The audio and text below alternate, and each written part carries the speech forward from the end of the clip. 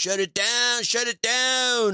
Adam Curry, John C. Dvorak. It's Sunday, April 24th, 2022. This is your award-winning Gitmo Nation Media Assassination, episode 1445. This is No Agenda. Boots on the East Coast ground and broadcasting live from the home of IBM's Global HQ, Armonk, New York. In the morning, everybody. I'm Adam Curry. And from northern Silicon Valley, where I'm groggy, I'm John C. Dvorak. It's Crackpot and Buzzkill in the morning. Wait a minute. I mean, you're groggy. You got an extra 2 hours today. Yeah. Is that why you're groggy? Do you know why IBM's international headquarters are in Armonk? I don't. Okay, you're going in Armonk. You're going to tell me, though. You're going to tell me why. Yeah, in the 1950s, there was such a threat of nuclear attack that they figured that New York City was the number one target, and they weren't going to put up with it, so they moved their international headquarters to Armonk. Oh, I remember that. Yes, I do remember that story. Considered a safe place in a nuclear attack. Armonk is home to the Curry homestead. For the same reason, I'm sure. Yeah. Actually, my grandfather was in real estate after World War II, and he bought a lot of real estate up here. And, of course... he had a clue. He had a clue and did quite well with that. Not super, because now... the house was built in 1845. My grandparents moved in 1929, and it's been in the family. 1995, Don and Meg, after my grandparents died, they acquired it. And the property's gotten a little bit smaller, but it's still pretty big. The crazy thing is, right across the road, because this is Westchester, this is Connecticut pretty much. There's a $25 million horse farm. It's crazy. Everything here is hedge fund guys and BMWs, Mercedes, Rolls Royce. The whole place is, all the rich people. No Teslas? There'd be Teslas. Oh yeah, tons of Teslas, of course, tons of Teslas. Yeah. So, first question, why don't we always start at this time? This was kind of enjoyable for me. Well, you like it? Well, so normally I get up at 5:15 and you work. Get up too early. No, because I need to do everything in the morning, and it's perfectly timed. And so by the time 11 rolls around, which is what time it is for me to start, everything's good, perfect. But so today I got up at 5, even though it was East Coast time, because we had a goodbye brunch from 10 to noon. So I did 3 hours of prep. Then we got over there, came back, did all my clips. But I'm just thinking, wow, I mean, everyone seems fine. Darren did 4 hours of rock and roll pre-show. We should just do this every show. This is such a nice time. I could sleep a couple hours longer. Oh, what was that? I heard a sound. I heard a sound. I heard a sound. What? It was Darren blowing his brains out. I don't know. It's just that. Was there a reason that we started this time? I can't recall. I'll tell you what. Let's see how we feel at the end of it. Okay. And then we see what the audience thinks, because maybe they'd like, because this brings in different parts of the audience and gets rid of some others. I remember why we started at this time. I remember why this was. When we started the show, I was in the UK. And we wanted to have it so we both had kind of daylight with the time difference. That's right. So that's exactly right. That's why the star started at 9. Yeah. All right. Well, I don't know. I don't think anyone else mind? I don't mind. I think it would be, because if the show started at 11 in the UK, it'd be after midnight almost. Yeah, exactly. Huh, interesting point. We'll find out. We'll figure it out. We can try it. Yeah. It doesn't bother me. I do want to ask the troll room to be on alert, since this is the 24th. If you have any information while we're doing the show about the French elections, we'd love to know. Because that just makes us sound that much smarter when people are listening to this tomorrow on Monday. And it's supposed to be a very close race between Macron and the far-right candidate, Marine Le Pen. Yeah, I personally, I can't see her winning. No, I can't either. It would be quite the upset. And speaking of upset, travel once again. Oh yes, okay. I got to prep the audience. We have to start the show because when somebody travels, we have horror stories to tell. And I know for a fact that you already have one part of it's a horror story because I've been on delayed flights, but 12 hours is too much. Yeah. So we had it's only 3 hours from Austin to New York, and we decided to fly from Austin on. Could have walked. Well, I'll tell you, by the time we were done, and my mission is to get back into aviation. I could have flown us to literally Westchester Airport, 15 minutes away, and back in the amount of time it took for us to get from Fredericksburg here. It was an hour and a half to drive to Austin, which is okay, and that's very normal for us now if we go to Austin. An hour and a half, no one cares. And we got there 2 hours ahead of time, anticipating crazy lines, and of course there were no crazy lines. It was completely quiet. This I did not understand. And we are walking into the terminal, and oh yes, your flight has been delayed. Instead of 12:30, it will be departing at 3. Later, that turned into 3:45.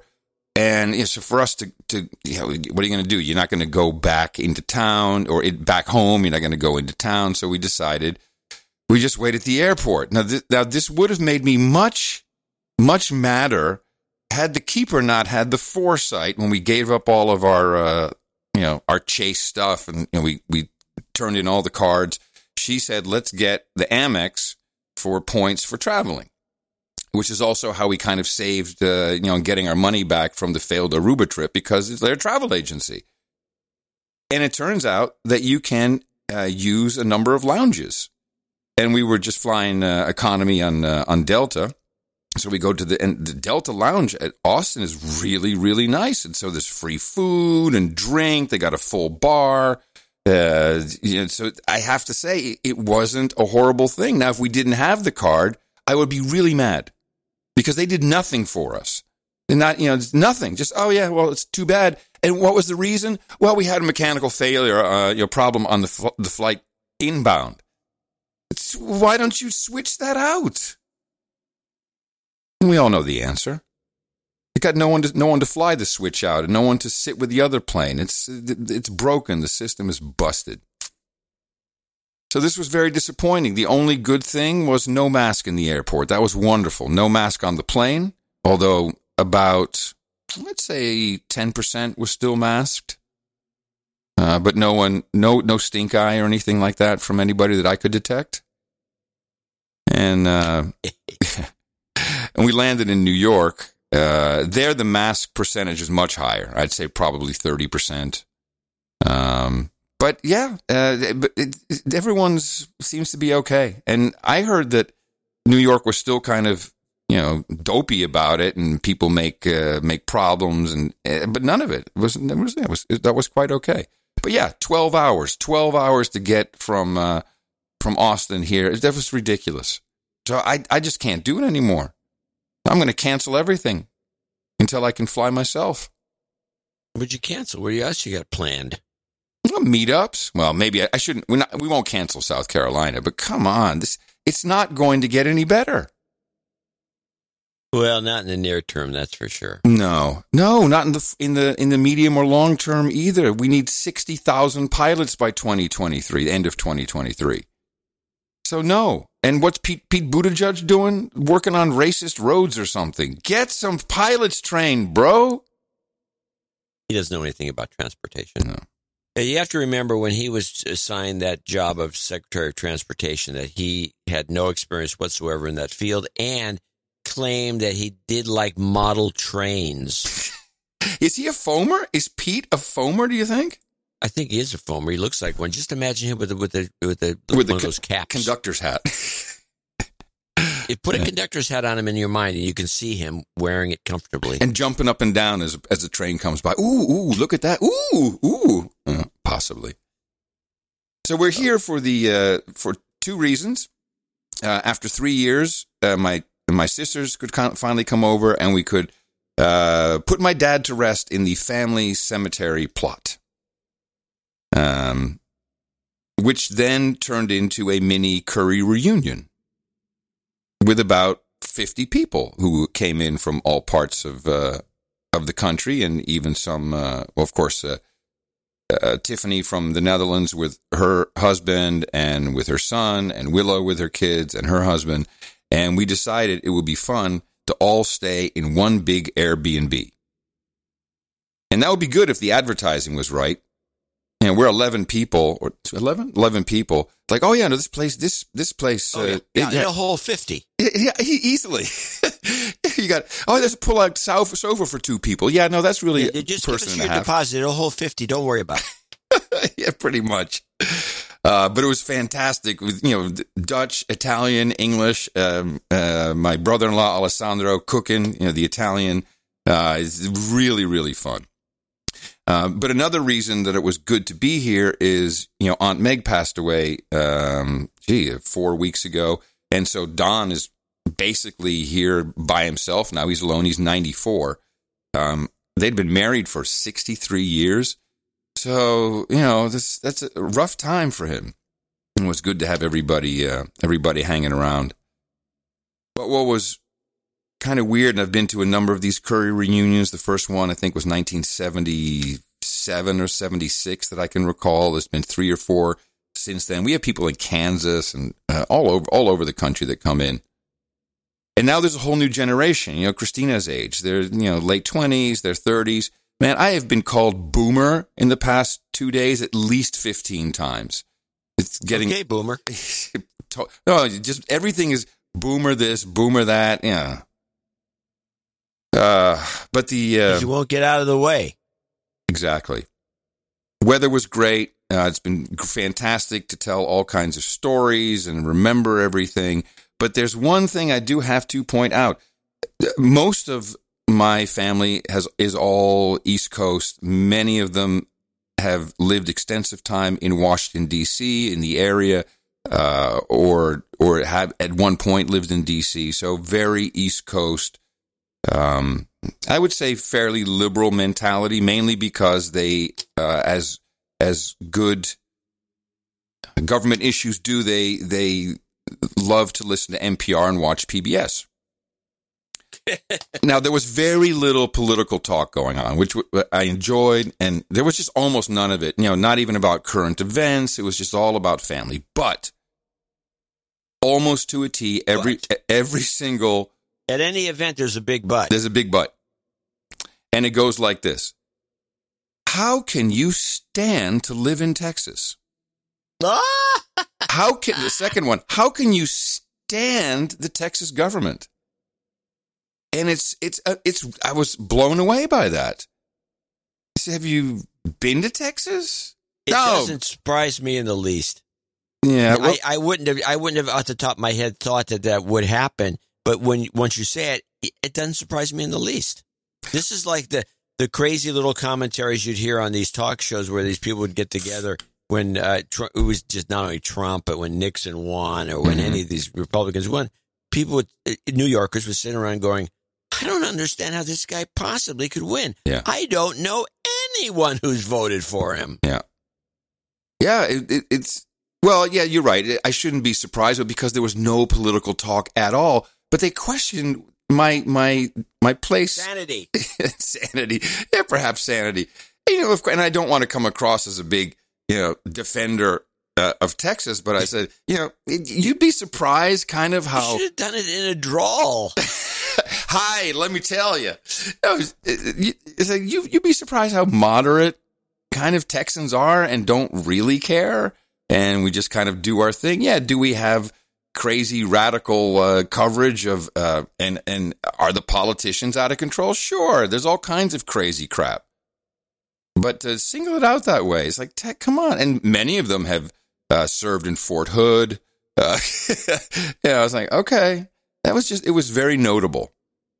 And I was like, and my go-to was always, well, I don't know, we bought our house from a gay couple, and everyone in the neighborhood seemed okay with that. I don't know. Yeah. There's always the eyebrow raise. Oh, really? And are they still alive? Did they kill them? They strung him up, man. So, but here's the funny part about it. So they're talking about literally about Texas. How can you stand to live there? How can you stand the Texas government? Meanwhile, in Washington, D.C., where many had driven up from. Good evening, and thank you for joining us on this Friday night. We want to begin with some breaking news as we come on the air. A scary scene here in the nation's capital as the search is on for a suspect accused of shooting multiple people. The mayor just moments ago calling the situation an active threat. 3 people were shot, including 1 juvenile. Thankfully, all are in stable condition and expected to survive. At least 6 different law enforcement agencies are responding and trying to clear the scene. This is near a middle and high school, which was put on lockdown, and residents are told to shelter in place. Yeah, so they were on the phone with some other acquaintances and friends, and some of them were locked in who live in that area. And I'm like, okay, yeah, Texas, pretty bad. Have you followed this thing in D.C.? No. So they got a number of cool elements. They got, of course, shooting, guns. There's a war on guns for obvious reasons. Is there a middle name involved? Ooh, I'm not sure. I don't think there's a name in my reports. Let's see what I have here. Federal and local law enforcement surged into northwest Washington, about 4 miles north of the White House, after gunshots erupted on a major thoroughfare in the nation's capital. Be advised, I'm on the scene of an active shooter. Person shot in the alleyway. Witnesses described hearing dozens of shots pulsing through the neighborhood, which houses multiple schools, a college campus, and embassies. We do not have a motive at this time. We do not know the full details of what took place.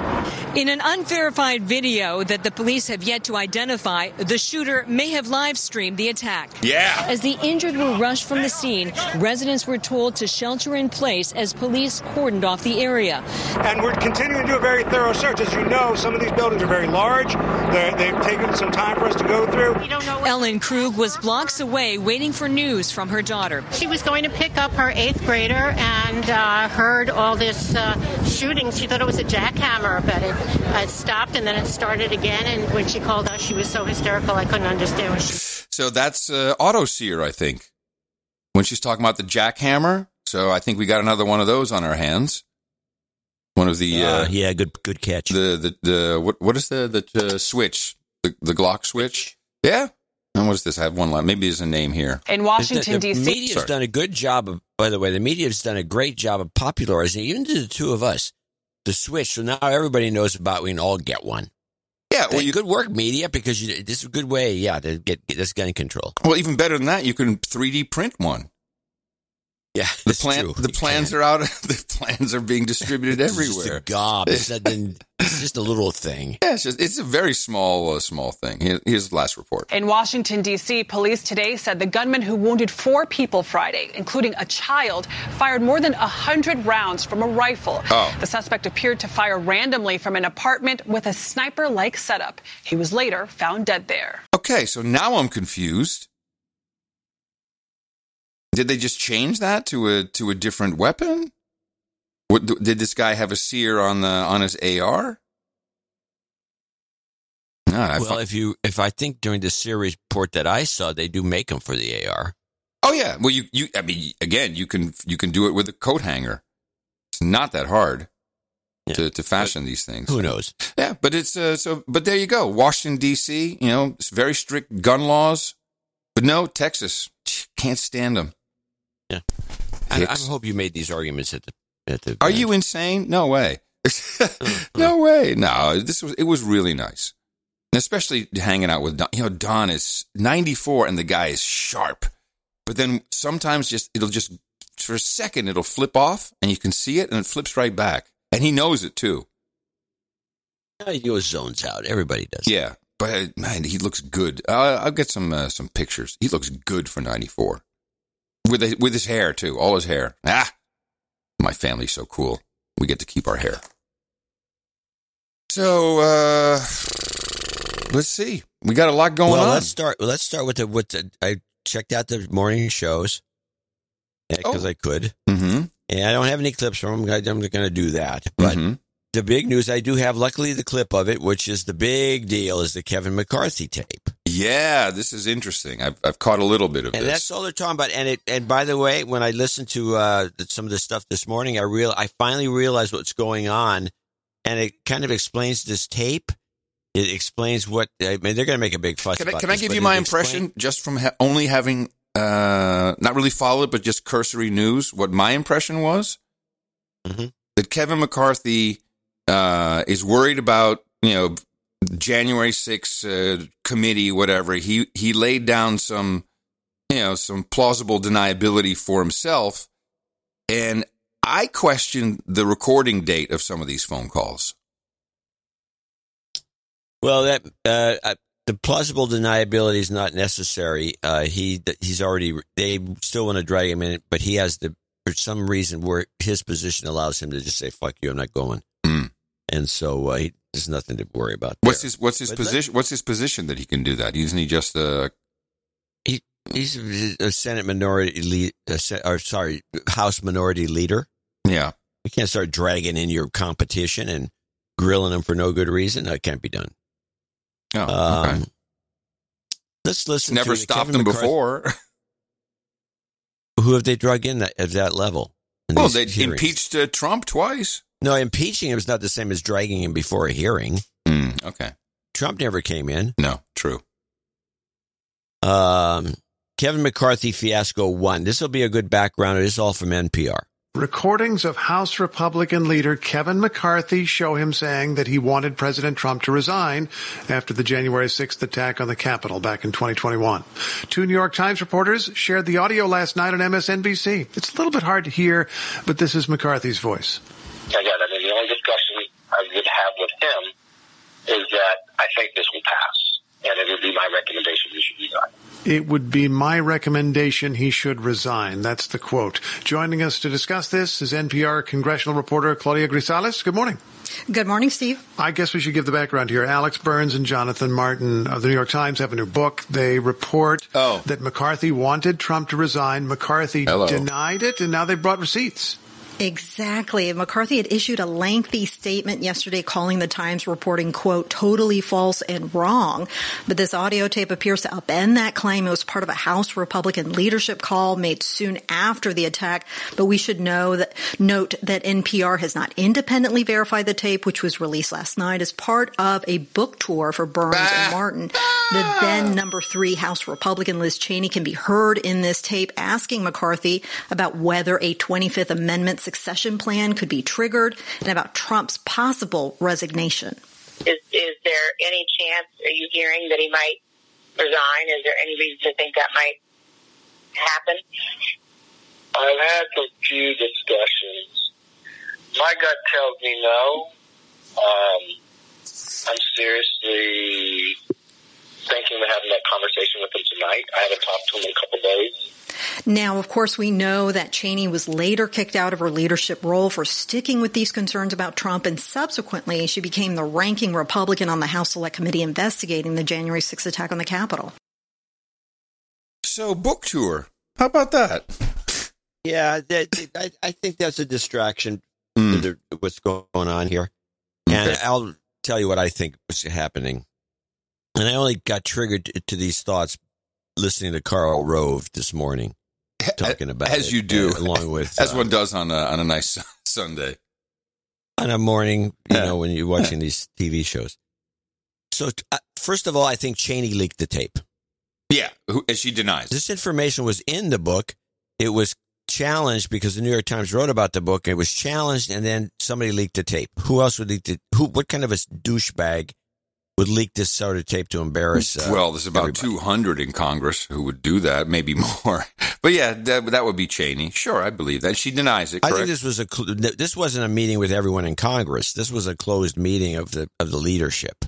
And Cheney was one of the leadership members at the time, if you recall. Okay. That's why she was kicked out of leadership position. Got it.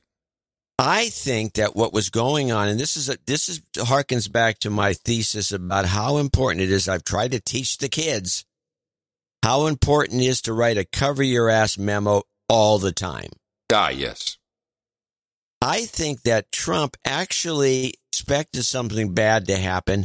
That's when he wrote the cover-your-ass memo to Pelosi.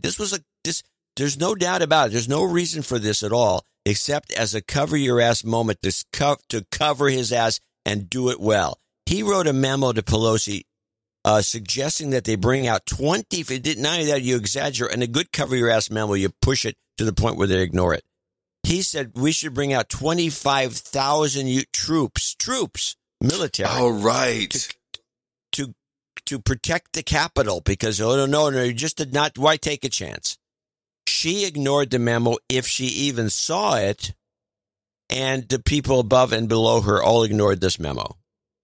This memo is his get-out-of-jail-free card. They're doing the hearings, ignoring the memo. They refuse to discuss the memo. They refuse to bring Pelosi to the fore. They refuse all this stuff. As soon as the House flips, which it will do in November, the memo will resurface.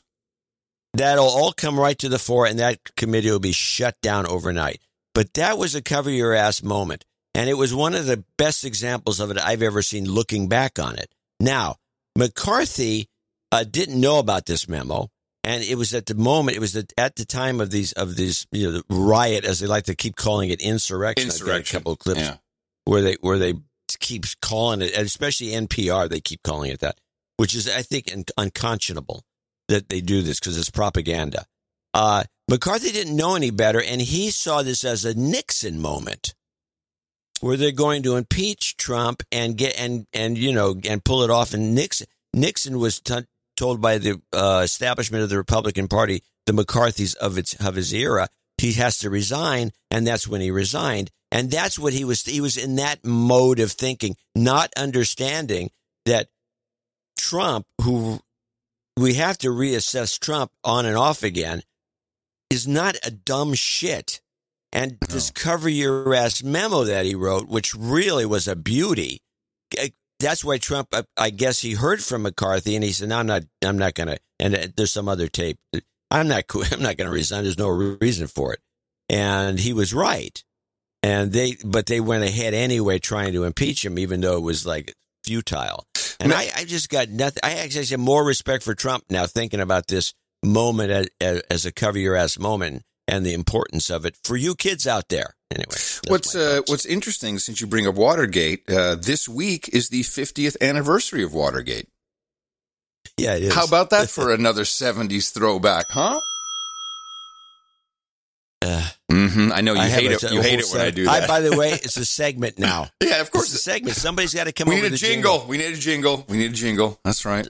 So let's go to part 2 of this clip. A Cheney spokesman said this morning that the Select Committee has asked Kevin McCarthy to speak with us about these events, but he has so far declined. Representative Cheney did not record or leak the tape and does not know how the reporters got it. Her office is referencing a January request there that the committee made to McCarthy, where they raised the potential that he had previously discussed Trump's resignation and wanted him to talk about it to the panel. McCarthy, however, swiftly rejected the idea to testify. Now, what does this mean for the relationship between Kevin McCarthy and Donald Trump? And I guess we should remind people McCarthy would very much like to be Speaker of the House. Trump has been very critical of McCarthy, even though McCarthy has on some occasions changed his views or muted his views about January 6th to be supportive of Trump. Right, exactly. There was a shouting match between McCarthy and Trump during a phone call on the day of the attack, where McCarthy pleaded with Trump to take notice that the rioters were actually Trump supporters, to which Trump responded, well, Kevin, I guess these people are more upset about the election than you are. Then McCarthy took to the floor later to point the finger at Trump's role in the attack. And this riff looked like it was going to stay, that is, until McCarthy flew to Mar-a-Lago within weeks of the attack and appeared in a photo with Trump, seemingly mending this feud between them. Back then, anyway. What about now? Now, this obviously puts McCarthy in a tough position with his party, and he's getting mixed reviews this morning from his rank and file, but the ultimate judge here is likely Trump himself. And as we know, these two have mended their tensions in the past, so it's very possible he can survive this latest controversy, too. I am so happy you got this, John, and your deconstruction, because my family will be listening, of course. And I'm happy that, because they'll love this. They'll love the fact, oh my God, that's a great political play. A lot of them understand this stuff. And that CYA memo, man, you nailed it with that. That's a smart move. And I think that they leave all this stuff out of this report, but I think when McCarthy flew to Mar-a-Lago, I think he was introduced to the memo. And then he went to Mar-a-Lago and they got to read it. And man. And he said, okay, yeah, it's a trap. Right. So it's a They trap. took the picture together, and they were fine. And if you listen to today's morning guys, they all say, yeah, they seem to be okay with each other now. Well, why is that? So it's a trap. It's a January 6th committee trap. Yeah. Excellent. And once, in fact, it's a good trap, too, because once it's not a trap unless the Republicans get the House, but they will. Yeah. So when they get the House and then they pull this up, they'll bring Pelosi to the thing. She's going to have to testify why she didn't take action on the memo. Everybody's going to why, and then they're going to bring up Schiff or make him talk about why you didn't introduce the memo. You knew the memo was there. All the right-wing talk show people have been talking about the memo, but you guys refuse to even discuss it, and it's going to make the Democrats look even worse than they look now. I think I have. It's going to be a butt slam.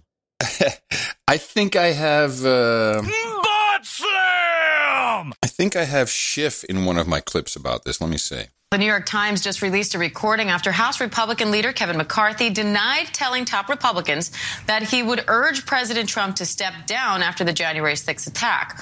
According to the Times, the audio reveals McCarthy discussing plans to call the president directly and suggest he resign.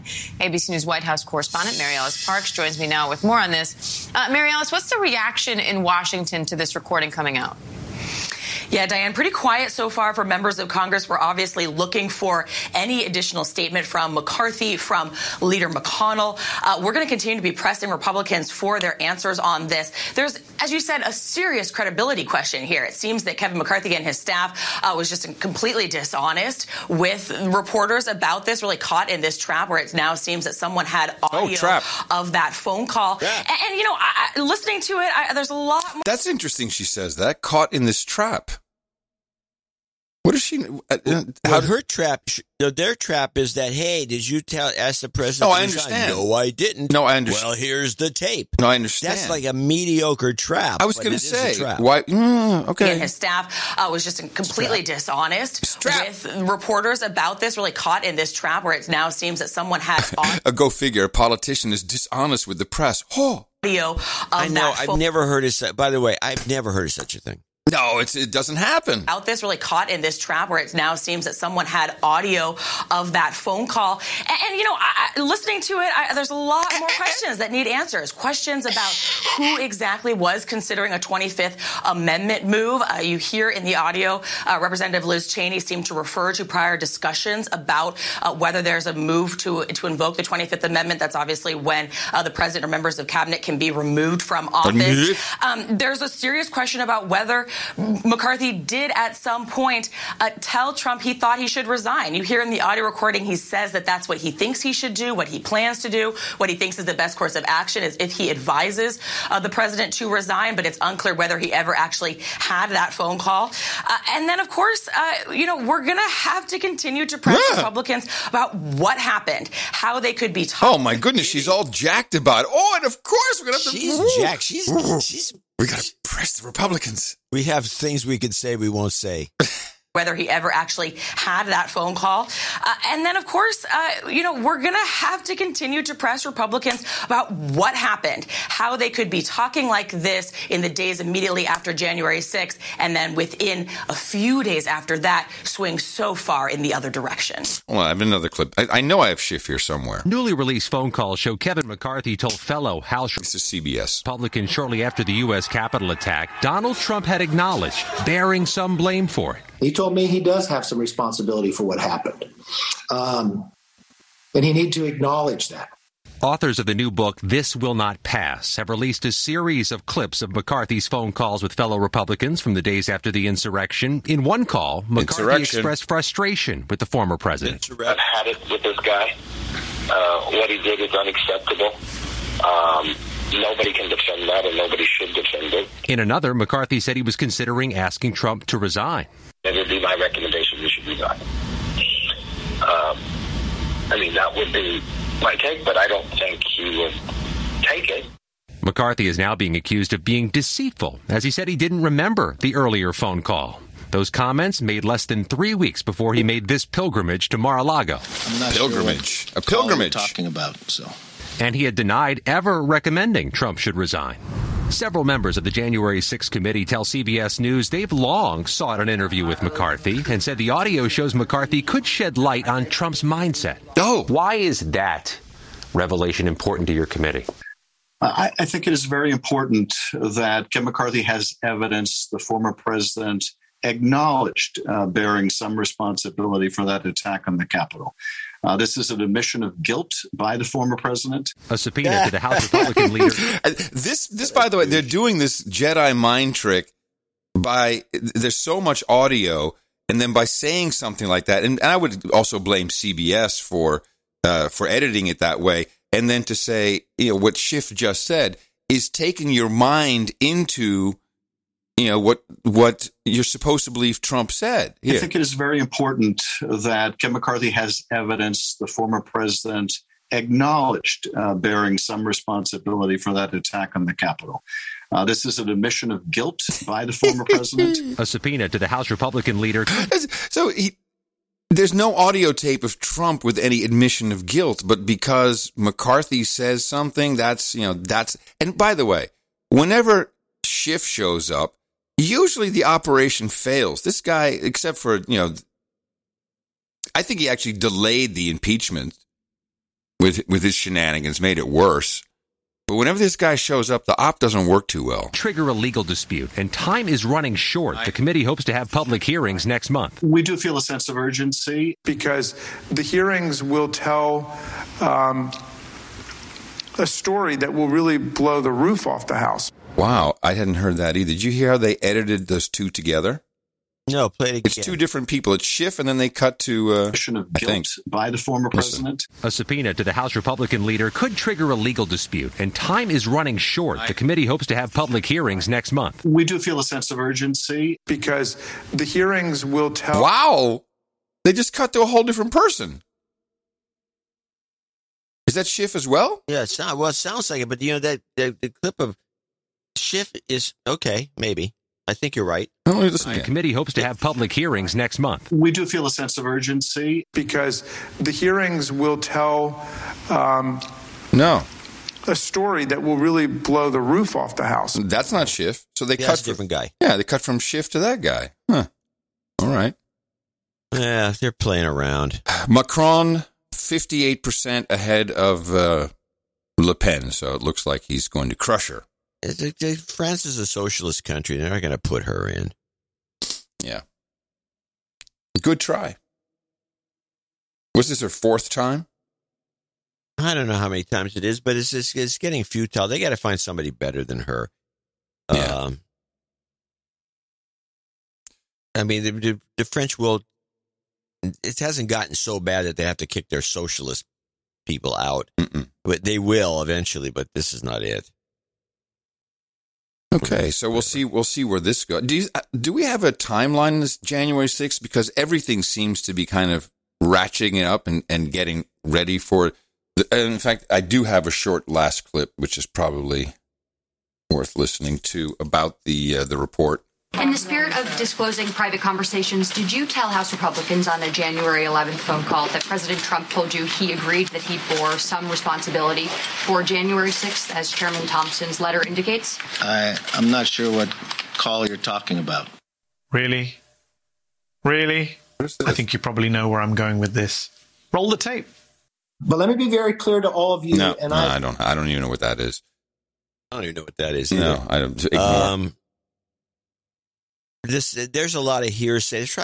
This is a desperation, as far as I can tell, by the Democrats, because there's nothing that is improving their chances for November. No, and it's got nothing to do with any of this. Nobody cares about January 6th except the talk shows and some NPR outlets and the insurrection haters and all the rest of it. Well, there's at least 100 people who care about the gas price and the fact that beef prices are through the ceiling, and chickens, now there's no good chicken. It's going to be expensive. $4 a pound for 55-cent chicken? Give me a break. Speaking of, someone sent me a cover of Time magazine, April 9th, 1973. Food prices, the big beef. Don't eat meat. What is going on? It's okay. Let's get the 70s stuff. I have a 70s repeat. Here's my 70s report. It's under 70s report. The roller skating going on in New York. Ooh, hold on a second. 70s reports. Here we go. New York's famous skating rink at Rockefeller Center has gone retro. Skaters are ditching their blades and putting on wheels. Nice. I hope they're playing music like that as they do it. The last time the Rockefeller Center rink welcomed roller skaters was in the 1940s. Now they're back. The beauty of roller skating is that the minute you strap on the wheels, everything goes out of the window. Liberty Ross came up with the idea to transform the Rockefeller Center rink for roller skating.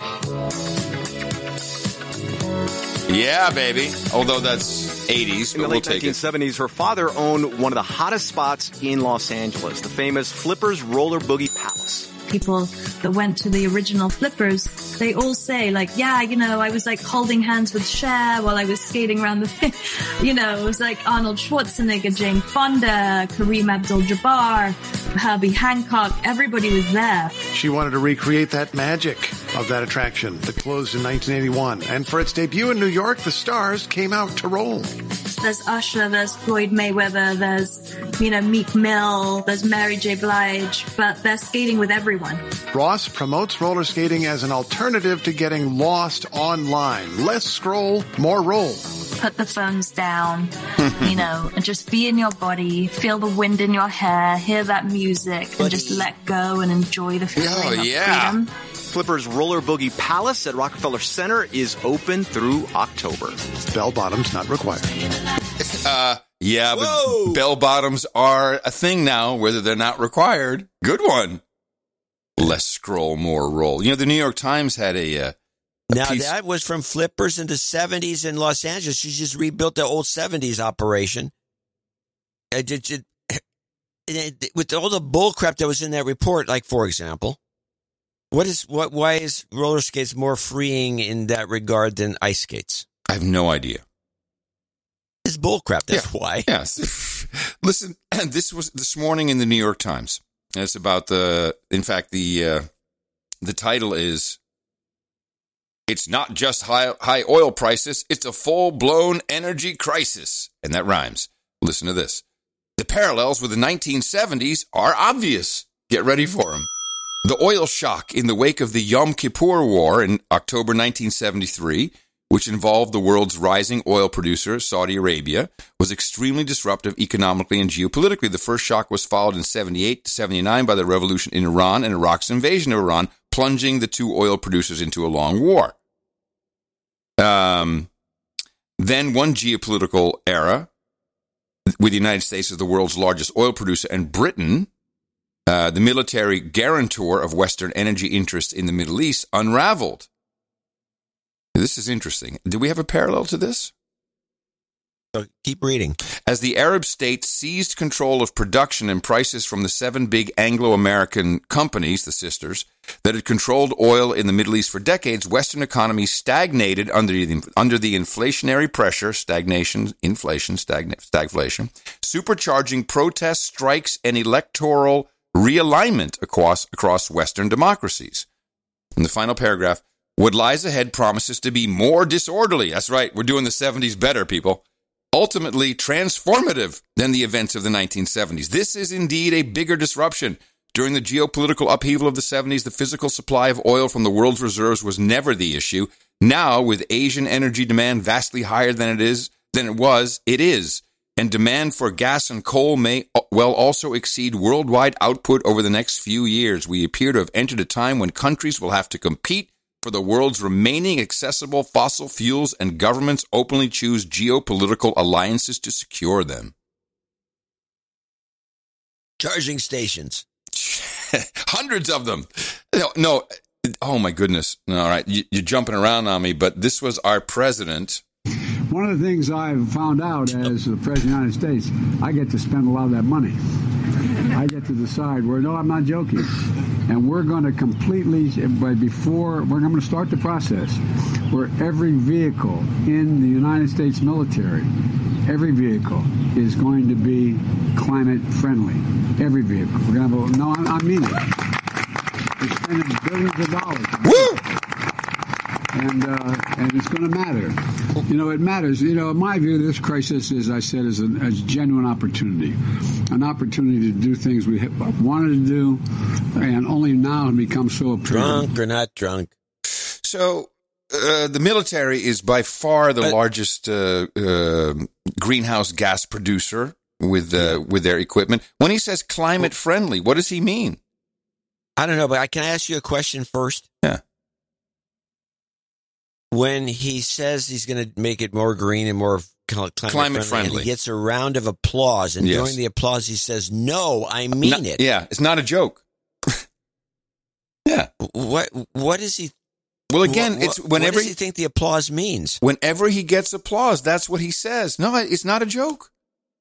That's just it's Tourette's. No, it's not a joke. I don't know. Right, We've gone through this. Continue with the thing, because since you brought Biden in, I can get my Biden clips out of the way. Go for it. Well, if you want it. Okay, first of all, we heard not a joke. Not a joke. You know I mean it. Yep. You've heard. Mm-hmm. He's got a couple other things. He says, you know the thing. He says, you know the thing. Yeah. He says that. Yeah. Can you think of any other little bromides he keeps throwing in? Not offhand, but when you mention them, I'll know them.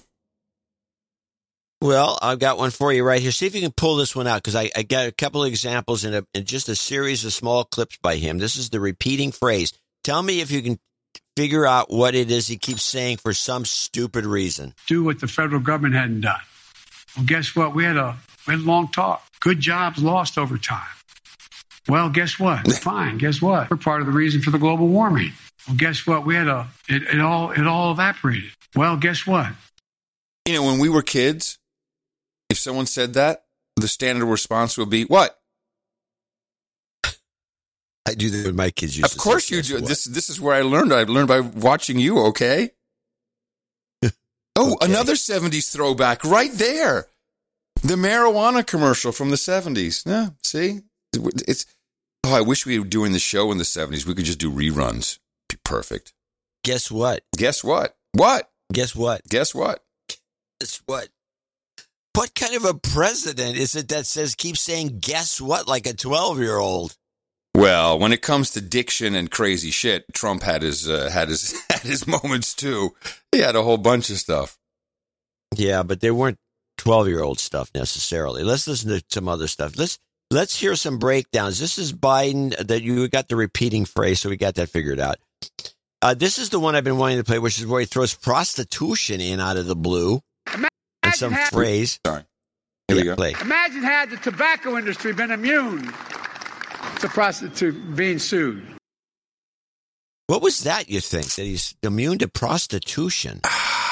He has prostitution on the mind. Some must have talked about something Hunter did. He must have been thinking of something else. Constitution? Maybe he was confused. Constitution? Okay, here's Biden. Hold on, let me hear this again. Imagine had the tobacco industry been immune to prostitute being sued. Oh, prosecution. He wanted to say prosecution. That's what. Imagine the tobacco industry being immune to prosecution. But it comes out as prostitution. Yeah, well, no, obviously, we know what he's thinking of. Imagine had the tobacco industry been immune. Hookers! To prostitute being sued. I like the way he switches it to being sued. It's like Porky Pig we're dealing with here. No, it's elder abuse is what we're dealing with here. Here's a few of the lies. And by the way, the media loves to be all over the place with this, fact check and this and that and the 10,000 lies by Trump. But they never say shit. Only the right-wingers say shit about stuff like this. Here he is on his full professorship. I've been on a lot of university campuses. Matter of fact, for 4 years, I was a full professor at the University of Pennsylvania. Fact check false. Yeah, we did it. He's never been a full professor at the university. Does he even know what a full professor is? Well, that is probably the issue. He doesn't know what that is. What is a full professor? Didn't he have an honorary degree? He may have gotten a degree, and he may have been a lecturer at some point during a summer course or who knows what. But, to get to full professor, you have to go through a process. You have to have I don't know very few that don't have a PhD or some at least a master's. He doesn't, this. No, you have to. You're no slouch to be a full professor, and you just don't become one, right? Like out of the blue like that. Here's another one. Here's Biden. Biden makes a big fuss about Trump when he's blaming others, blaming. Here's the Biden blaming clip. I grew up in a family where when the price of gasoline went up at the pump, it was a conversation at the kitchen table with my dad. Putin's invasion of Ukraine has driven up gas prices and food prices all over the world. Boots on the ground from Italy. Yep. Willow says their electric bill in the past 2 months has gone up 300% in Italy. 300, and now all public buildings are going to, and condos will be regulating air temperature. So during the summer months, public buildings, and condominiums are going to adhere to this, and apartment buildings may not make it colder than 27 degrees centigrade. What is that? Do we know what that is in Fahrenheit? 67, I think. No, I think it's higher than that. It's 80 degrees. And during the winter... No, it's not. Definitely not 80. 27 degrees centigrade is 80 degrees Fahrenheit. Yes. So you can't make a building colder than that? Nope. And during the winter, you can't make it warmer than 19 degrees. Oh, so I say during the summer, so it gets sweltering at 80. You can't lower it. That's funny. Yeah. So when it's 80 degrees, you can't lower it, and you can't heat your building over 66 Fahrenheit. Yikes! That's cold. Yeah. Yeah. Wow. Well, yeah. You're in for it. Hey, well, here's the blame right here. This is the Biden on price hikes. Here we go. Of the increase in inflation was a consequence of Putin's price hike because of the impact on oil prices. 70%. We need to address these high prices, and urgently. You know, I got this report about this urgent addressing of of Putin's price hike, and Bloomberg now reports that we took some oil from the Strategic Petroleum Reserve, which is a real thing. They are actually the salt domes, and I think is it Louisiana. We were asking about that a couple shows back. Yeah, we didn't. I mean, you specifically said, "Where is this? Is it real?" And yeah, it's the salt domes that they pump full. So Bloomberg reports a tanker known as the Advantage Spring loaded low sulfur crude originally pumped from the Strategic Reserve caverns in southwest Louisiana at a port in Nederland, Texas, earlier this month. According to a person familiar with the matter, so take that for what it's worth. The ship, chartered by an affiliate of French energy giant Total Energies, is bound for the key European port of Rotterdam. So we emptied our strategic reserves and we're shipping it over to Rotterdam? I mean, I understand that oil is fungible and, as long as you get more supply into the market, but why don't, why is that just to rip off the Dutch and the French? What? Yeah. So our strategic reserve was sent on a ship to Rotterdam by a French energy company. So we released our strategic reserve. Let me summarize. So we are summarize according to Bloomberg. Mm-hmm. We're releasing our strategic reserves because we have high energy prices, mm-hmm. and we want to get the price of gasoline down. And we're releasing our energy reserves and shipping them to Holland? Yes, sir. I'm not an officer. I know, but everyone around me here, the weekend is a sir, believe me. So there's a lot of yes, sir, yes, sir. Yes, sir, yes, sir. That's funny. Yeah. Yeah, that's interesting. I mean, again, oil is fungible, so you can make the argument if questioned, but I don't see anyone questioning this. It feels kind of icky. That's our stuff. Well, I want to see that. You got to send me the link to that thing. That is like, what? And I think we filled it up during the pandemic when oil was, zero. I remember Trump boasting about that. I filled it up to the brim. Let me see. I think we have. Now we're draining it. Let's see. Strategic reserves. Wow. I wonder if we had that clip. That is just an offbeat story. Well, offbeat it's kind of infuriating to a degree. Yeah. Come on. Who's the who's the? Oh, that's because the director, their energy secretary, that Granholm woman who drives around a Chevy Bolt, is she hates oil. Yeah. Yeah, it's like we need to fix stuff, but not in my backyard. Get that nasty oil out of here. Yeah, that's probably something like that. It's like, well, we can have climate change from the oil, but let the French and the Dutch do it. That's better.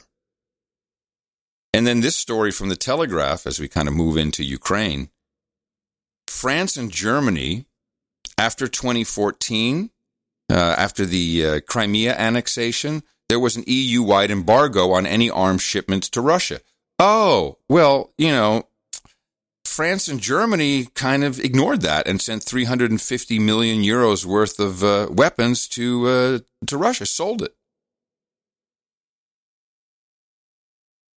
Against the regulations. And so now... Arms dealers is arms dealers. Yeah, I know. But these are the governments who just ignored the sanctions. The mob-run governments that are arms dealers. Mm-hmm. Yeah, speaking of Biden. To modernize Teddy Roosevelt's famous advice, sometimes we will speak softly and carry a large javelin, because we're sending a lot of those in as well. But we're not sitting on the funding that Congress has provided for Ukraine. We're sending it directly to the front lines of freedom. Lie. And the lie is we're not sending the $800 million. We're sending the old stuff, and we're buying new stuff with $800 million. So I got some pushback from one of the people on the No Agenda Social with one of my comments I just made. All right. I said, we're being suckered by the Ukrainians. And we're just giving them all this stuff that, even though it's old and useless, but still.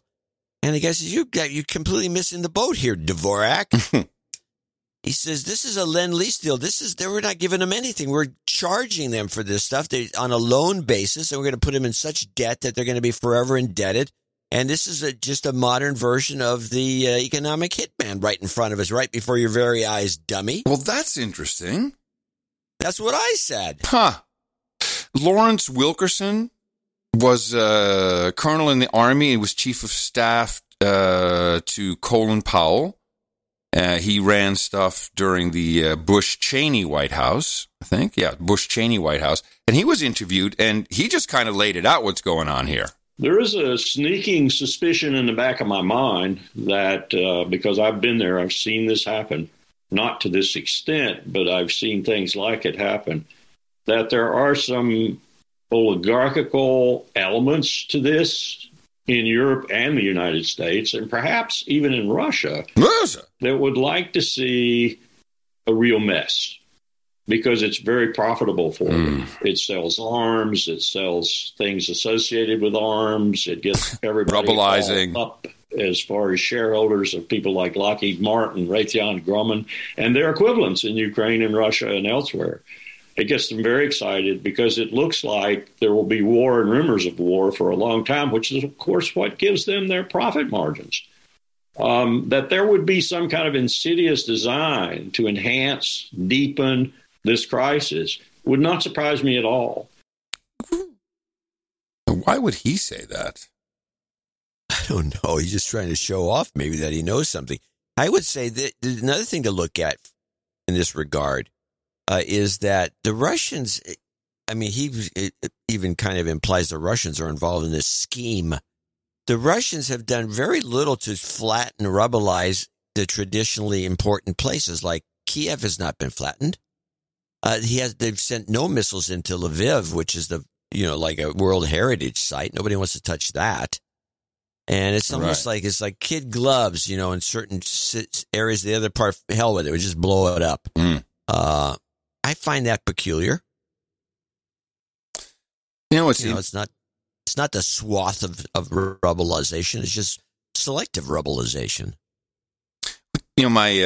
My whole family, they've been around since the Cuban Missile Crisis, or many of them around since the Cuban Missile Crisis. And again, none of this came up, but you'd expect, if you were talking about Putin, you'd probably get the, he wants to restore the USSR. That would probably be what I'd hear.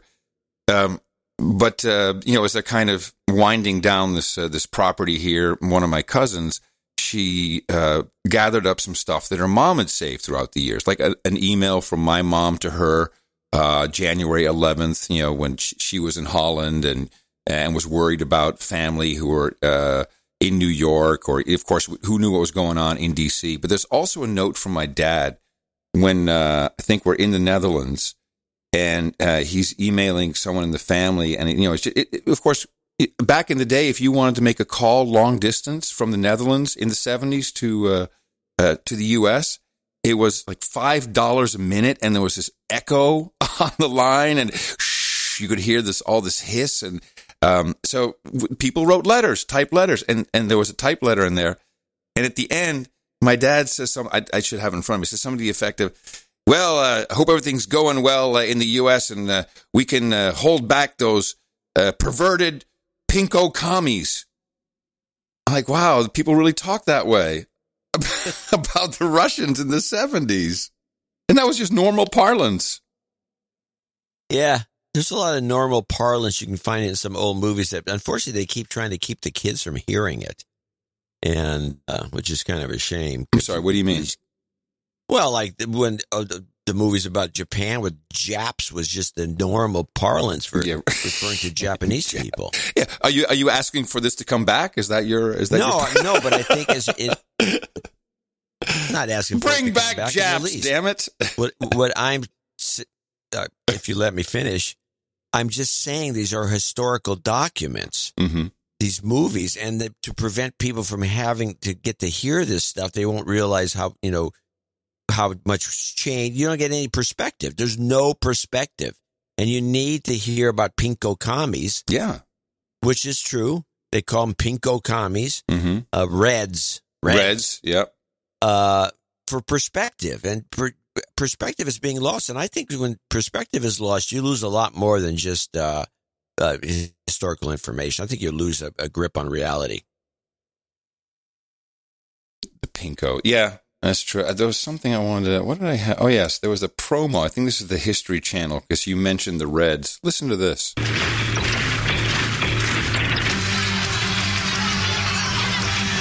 book of Revelation foretells 4 horsemen who will bring God's final judgment upon our world. The white horse of the Antichrist, the pale horse of pestilence, the black horse of famine, and the red horse of war. The appearance of the rider on the red horse promises to pit mankind in the crossfire between the forces of good and evil in the battle of Armageddon. Yeah, so wait a minute. So we've got the Reds. We got that. We got the Red Horsemen. We got the Black Horseman of Pestilence. What am I missing? Bill Gates. Well, it's COVID. We have the Horseman of Food Famine, which is on its way. But we haven't identified the Antichrist yet. Oh, that's Putin. No, many people say that many Christians, who they think it's going to be? Who it's going to turn out to be? Trump. Jared Kushner. Oh, yes, I've heard this a million. I've heard this, too. I'm clued into this Jared Kushner. I love this. I love this. That's bull crap. Yeah, I Jared love it, Kushner. I don't know. I want to just say something you should note. That came from the History Channel. Yeah. What happened to these people? How did the History Channel become the Hitler Space Alien Channel? They had lack of ratings, and they saw what worked. And by the way, I'd like to say something about CNN Plus, because yes, please. It's not entirely fair what's going on here. So everyone's all jacked up. I think it's more than. Oops. You thought it was. You can't think it's fair because you just got killed. Are you back? Okay. You think I'm back. I think it's more than fair, but I'll appreciate your comments. The reason the story is CNN Plus. They went streaming. There was a lot of big name talent. Was it Chris Wallace from Fox went over, and a lot of people were all jacked about it. Etc. Who else? Oh, Scott Galloway. Never heard of him. Yeah, you do. That's from The Professor and Cara Ann. Yeah, I know. Yeah. These kinds. But anyway, Brian Stelter. And so after a month, they had 10,000 subscribers. That's what's out on. That's the word on the street. And so it got shut. No, I have a correction. I believe I could be wrong, but I believe it was 100,000 subscribers, but only 10,000 viewers. Possible. Okay. And then, so after a month, it gets shut down, and it's heralded immediately as a win over the woke. And I'll tell you what went down here. This was planned before the takeover, before Discovery is about, or AT&T really is about to buy CNN. And so the new management came in and they saw this thing and they went, okay, that's great. We're shutting that shit down. And we'll put because they have a whole different streaming strategy. I guess they want to do a big Discovery app, or I'm not sure what they are. Discovery Plus. But yeah. But what they don't want is to break it up into all these little pieces. And in fact, they say that some of the programming they were doing, I can't imagine what, we'll move over to CNN. Well, I got a piece of that. I got a piece of the, my goodness, where's Stelter? Stelter had a huge show that was the woke show. Listen to this. I'm sad. And I hope that Brian Stelter does get to continue to do his streaming productions, because it's glorious to listen to. We'll have the latest on Elon Musk shortly, but we're leading today's show with the rarely seen human toll of America's latest fight over LGBTQ rights. Let's just be honest. Hold on a second. America's latest fight? No, it's not America's latest fight. You know, I think. How is it latest? What, is like just started last week? What is he talking about? Because it's nonstop. We're just a bunch of a-holes. This fight over LGBTQ rights. Let's just be honest. Okay. Hate and homophobia is lurking right beneath the surface in American politics right now. Years of increasing acceptance of gays and transgenders is provoking a backlash on right-wing talk shows and in state houses. That's the backdrop for this Washington Post piece about libs of TikTok, a Twitter account that shares and sometimes ridicules public posts from progressive educators and others deemed libs. Libs. Kelly Lorenz's story revealed the identity of the conservative woman running libs of TikTok, and now there's a roiling debate about her story and the ethics of it, but there's no debating the influence of the libs of TikTok account. It's even helped inform Florida's recent parental rights law deemed the Don't Say Gay bill by opponents. So here's what I want to know. What's it like to be caught in the middle of all this? What's it like for an educator who says the Don't Say Gay law is a life or death issue for young trans people? So it's the last sentence. What's it like for a life or death issue for young trans people?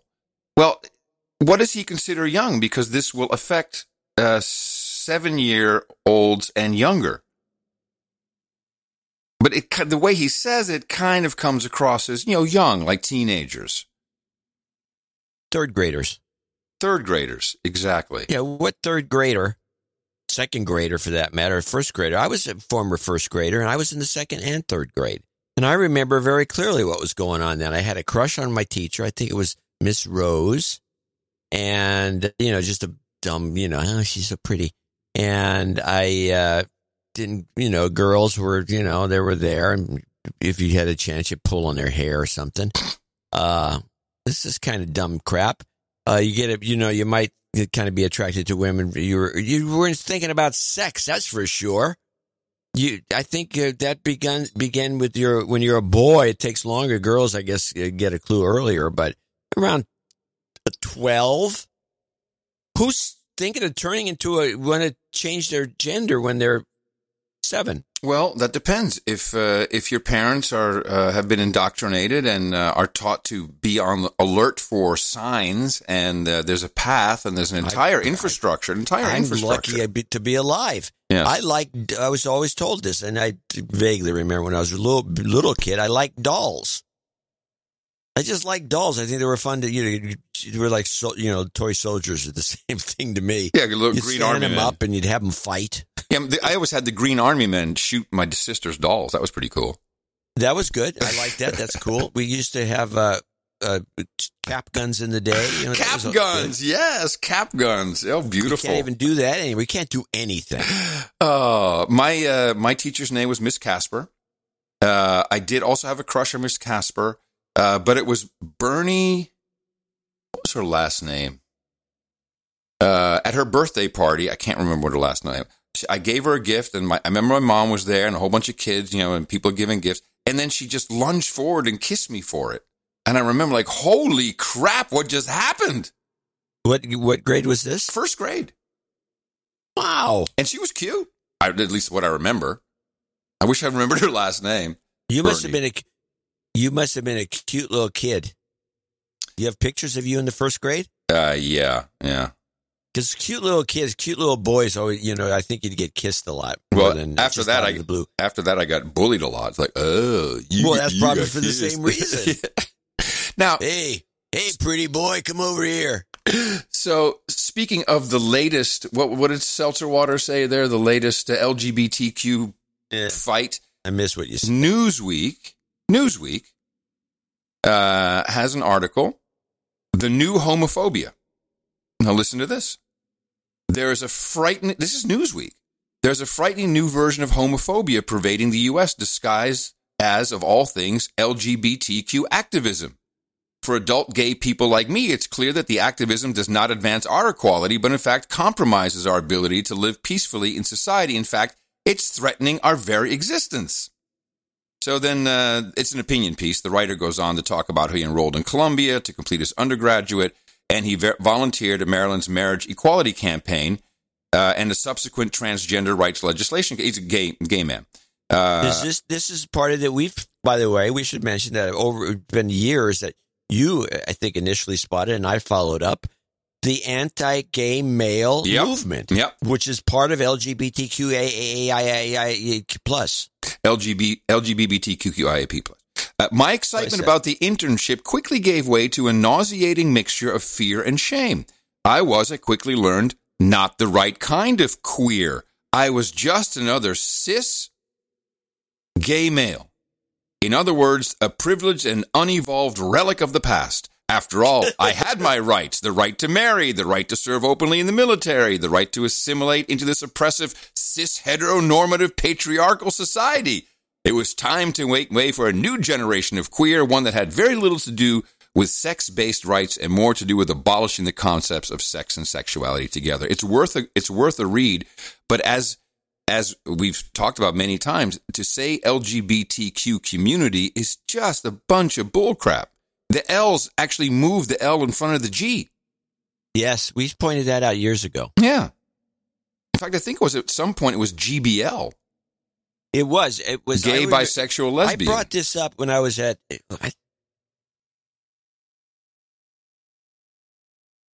Yep. No talking about that. I thought it was great. Hold on.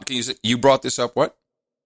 I brought this up when I was at the Cranky Geek show. We had one of the producers was real gay. I mean, I know that doesn't sound right. Was that Sebastian? No. Sorry, I couldn't resist. I hope he's listening. Yeah, he's not listening. He doesn't care. But this guy was he was a very aggressive gay, so he would go on these cruises he would talk about, and he'd tell us everything. He'd go on these gay cruises that took place, and he said the main place they would always go was Haiti. The backside of Haiti was a place where all these gay cruises would go, and it was pretty raucous. Mm-hmm. But I brought this up to him, and he says a lot of gay men are still irked about the switcheroo, or somehow the L got to the front of that little moniker. Sure, absolutely. Yeah, it was gay, lesbian, gay GLBT. It was GLBT. Yes, GLBT. You're right. Gay, lesbian, bisexual, transgender. That's right. Well, but first I think it was GBL or GLB. I can't remember exactly. I don't remember. But anyway, all I know is I remember when it was GLBT. I remember it, and I brought it up to him, and he was still. He says a lot of people are irked about this. It's really stupid because they are in fact being exclusive. They're not. He's a cis gay male. I thought cis could only work for us. Oh yeah, we're just the cis guys. Well, it's unbelievable. Well, let them fight amongst themselves. That's the way I see it. So what does this mean in the troll room? Imagine being proud of knowing all of the queer groups. WTF, Adam? Yeah, I care about Americans. I don't care what they are. We are news and analysts, and we have to know all this stuff. You think does the guy in the troll room think we should be idiots about this and not know? What does that mean? Yeah. What is the Q in that moniker? I don't know. No, we have to know this stuff whether you like it or not. Yeah, exactly. But there's a real revolt taking place. I'm in California. Hello. There's a revolt in Fredericksburg. You've got a gay couple who've been running a very, very famous restaurant there for 12, 15 years. And they're now like, what is this BS? What's going on? They're getting mad now. So it's dumb. It's dumb. There will be a revolt. Can we switch topics so I can get to... I got these clips that are kind of funny. This is about totalitarianism. It's becoming a topic now on NPR. Okay. So, this involves an Ask Adam. This is a 5-parter, actually. They brought this woman on to discuss either a forward or a re-release of a Hannah Arendt book. And I thought this was pretty funny. This is Annie Applebaum. She's on NPR talking, and this is and who is she? Title of the first clip is Annie Applebaum, NPR propaganda, and this will give us our lead in. We turn now to Anne Applebaum. The Pulitzer Prize-winning historian has written about the current rise of populist authoritarian regimes around the world. She's authored the introduction to the new Folio Society edition of Hannah Arendt's post-World War II classic, The Origins of Totalitarianism. That may seem especially resonant during these times of Russia's invasion of Ukraine, Chinese mass detention centers, and the insurrection of January 6, 2021. Okay. Roger that. So Anne Applebaum, she works for the Atlantic, I think. She writes for the Atlantic. I think she might. Yeah. But this idea that you've got Putin, you've got China, you got January 6th. I mean, you got Hitler, you got Stalin, you got January 6th. It's unbelievable, these people. It's totally unbelievable. No, it's propaganda. It's what it is. It's propaganda. It's groovy. That's why this is called propaganda. Okay, here we go at part 2. You begin by writing, to quote you, so many of the seemingly novel illnesses that afflict modern society are really just resurgent cancers. So what do you see as you look around the world today, including the United States? Starting with Russia's invasion of Ukraine, the use of mass violence, the use of torture and concentration camps, filtration camps to deport people. Wait, stop the clip. The use of... Didn't he say, when you look around the United States? What do you see question? Yeah, hold on. In society are really just resurgent cancers. So what do you see as you look around the world today, including the United States? Including the United States. He did say world. Okay, I made a mistake there. But she starts with Russia. Go on. Starting with Russia's invasion of Ukraine, the use of mass violence, the use of torture and concentration camps, filtration camps to deport people en masse, the use of genocidal language in that conflict, Putin's language about his discussion of eradicating Ukraine from the map, the use of falsehoods and propaganda on a mass scale. And that's something we see not only in Russia, we see it in other countries, and of course we see it in the United States. Mm-hmm. The attempt to create alternate realities. Hannah Arendt wrote extensively about the way in which propaganda creates a different reality for people to live in or can do. And this, of course, was in a time before social media and modern technology made that even easier than it was in her era. Mm-hmm. Yeah, that's why we had to get rid of the Smith-Mundt Act, because it was so easy. Yeah. So a couple of things there in that little clip. They always bring this sort of thing up because they're trying to, pin everything on Putin. But when they mentioned that, and I don't know that he's ever said he wants to wipe Ukraine off the map. No, that seems like a bastardization of what Iran wants to do with Israel. Kind of a talking point. Why that's what the Palestinians would love to do with Israel. Mm-hmm. And that's what they like to teach, and that's what a lot of these Middle Eastern countries like to do with Israel. But this will never get mentioned in this liberal media environment. No, why would they? Won't. No, that's not good. No, don't do that. No, Putin. In fact, it goes on. Let's play the clip. This is where she talks about Russia. This is the Russia part of it. First of all, I don't think they would stop in Ukraine. They would move on to Poland, to the Baltic states, even to Germany, I think. Okay, that right into there Germany. negates everything she said. Hold on a second. First of all, I don't think they would stop in Ukraine. They would move on to Poland, to the Baltic states, even to Germany, I think. Wow. So this woman, oh man, actually thinks the Russians are going to not stop at Ukraine, even though they can't even get halfway through there. They won't stop with Ukraine. They're going to go to Poland and Germany, and then Germany. So right there, this is a person who is, I think, clinically insane. This is not an analyst that you would want to have on a show. And of course, this guy didn't push back at all. In fact, let's listen to this pairing of clips. This is all NPR, by the way, with the National Treasure.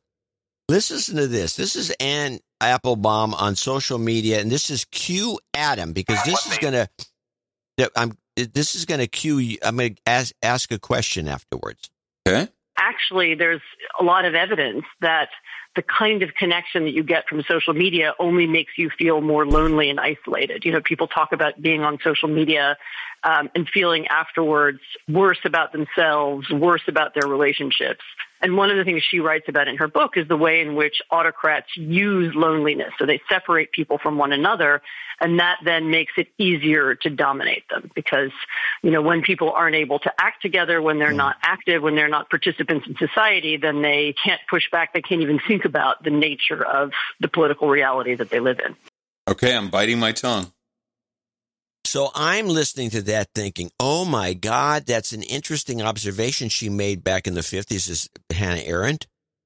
Do you think that might, for example, apply to, let's say, lockdowns? COVID lockdowns? Yes. It's the first thing that came to mind. COVID lockdowns, and maybe the COVID lockdowns are used as a political tool? No, wait. What she said is the isolation become easier to control. She is describing the exact setup for mass formation. And then what you need for mass formation to be, besides all the isolation and free-floating anxieties, is you need something that people can bond to. During COVID lockdown, it was mass social distancing vaccine. Now, during inflation and general malaise, the thing we can all get together and focus on is Putin. So yes, it's a technique. So the journalist in me would ask about the idea of because she's leading right into it. Yeah. That that lockdowns are what you just described, not social media. So how would you phrase that exactly to her? I would say, well, what you said is interesting because it brings to mind the lockdowns. Mm-hmm. Lockdowns create loneliness. Lockdowns do this. Lockdowns do that. So that would be something I'd expect to come out. What comes out, do you think? Do you think that's what he asked? Somehow, I don't think our NPR National Treasure reporter asked anything about that. Let's see what he says. And does it make us vulnerable to misinformation? Okay, yes. Hold on. Let me pivot right to this. So, do you remember I read to you the Brookings Institution podcasting needs to be moderated piece on the last show? Yes, a 10-point gem. Yes. Now, I was reviewing this because I was talking to Dave Jones about it in Podcasting 2.0 context, and I'm reviewing this piece, and this the person who wrote the two artificial intelligence data scientists who penned this, and you called it. You said that seems kind of like a repeat. You know, it's like, haven't we already heard all this? So then I started kind of looking at the meat of this of what they've done here. And again, this is all about policy recommendations for podcasts. Listen to this. Below the level of blatantly illegal content, the most popular podcasting apps face a daunting challenge. On the one hand, given the scale and reach of apps like Spotify and Apple Podcasts, each now enjoys more than 25 million podcast listeners in the United States. Their content moderation policies need to account for the societal harms that can result from the mass distribution of hate speech and misinformation. Popular podcasts played a prominent role in spreading the so-called big lie in the lead-up to the January 6th assault on the U.S. Capitol. So prominent role is a link. So I click on the link, and we go to, on the morning of January 6, 2021, Steve Bannon encouraged the audience of his podcast not to waver in their faith. Okay, I continue to read. They've also been a key vector in spreading misinformation related to COVID-19 vaccines, leading to unnecessary deaths. And again, an article about Steve Bannon. So, Steve Bannon is not the boss of all podcasts at all. To say the least. But then President Obama gives a speech. People like Putin. And Steve Bannon, for that matter. Understand, it's not necessary for people to believe this information in order to weaken democratic institutions. You just have to flood a country's public square with enough raw sewage. You just have to raise enough questions, spread enough dirt. So what are the chances that we have this Brookings Institution paper coming out clearly focused on one podcaster, Steve Bannon, for sure, a popular podcast, and that President Obama highlights him as well? You could have highlighted, if anything, if you want to say, hey, podcasts are killing people, why not grab Joe Rogan? He told people to eat horse paste, did he not? Well, people died. No, Steve Bannon. Yeah, but there's a good reason for Steve Bannon and not Joe Rogan. Well, there's lots of good reasons. No, there's one good reason. Steve Bannon is closely associated with Trump. He was a member of the Trump administration. He was the chief strategist for a while. Mm-hmm. And he's still associated with, even though he doesn't even, I don't even know if the two of them like each other anymore, but Steve Bannon is connected to Trump. Rogan is not. He's not connected to Trump in the least. And if you found somebody else that was doing a podcast that was anything like Steve Bannon's, that was connected to Trump, they'd throw him in. But Steve Bannon is a low-hanging fruit. I don't know if he's a fruit or not, right. But he's low-hanging.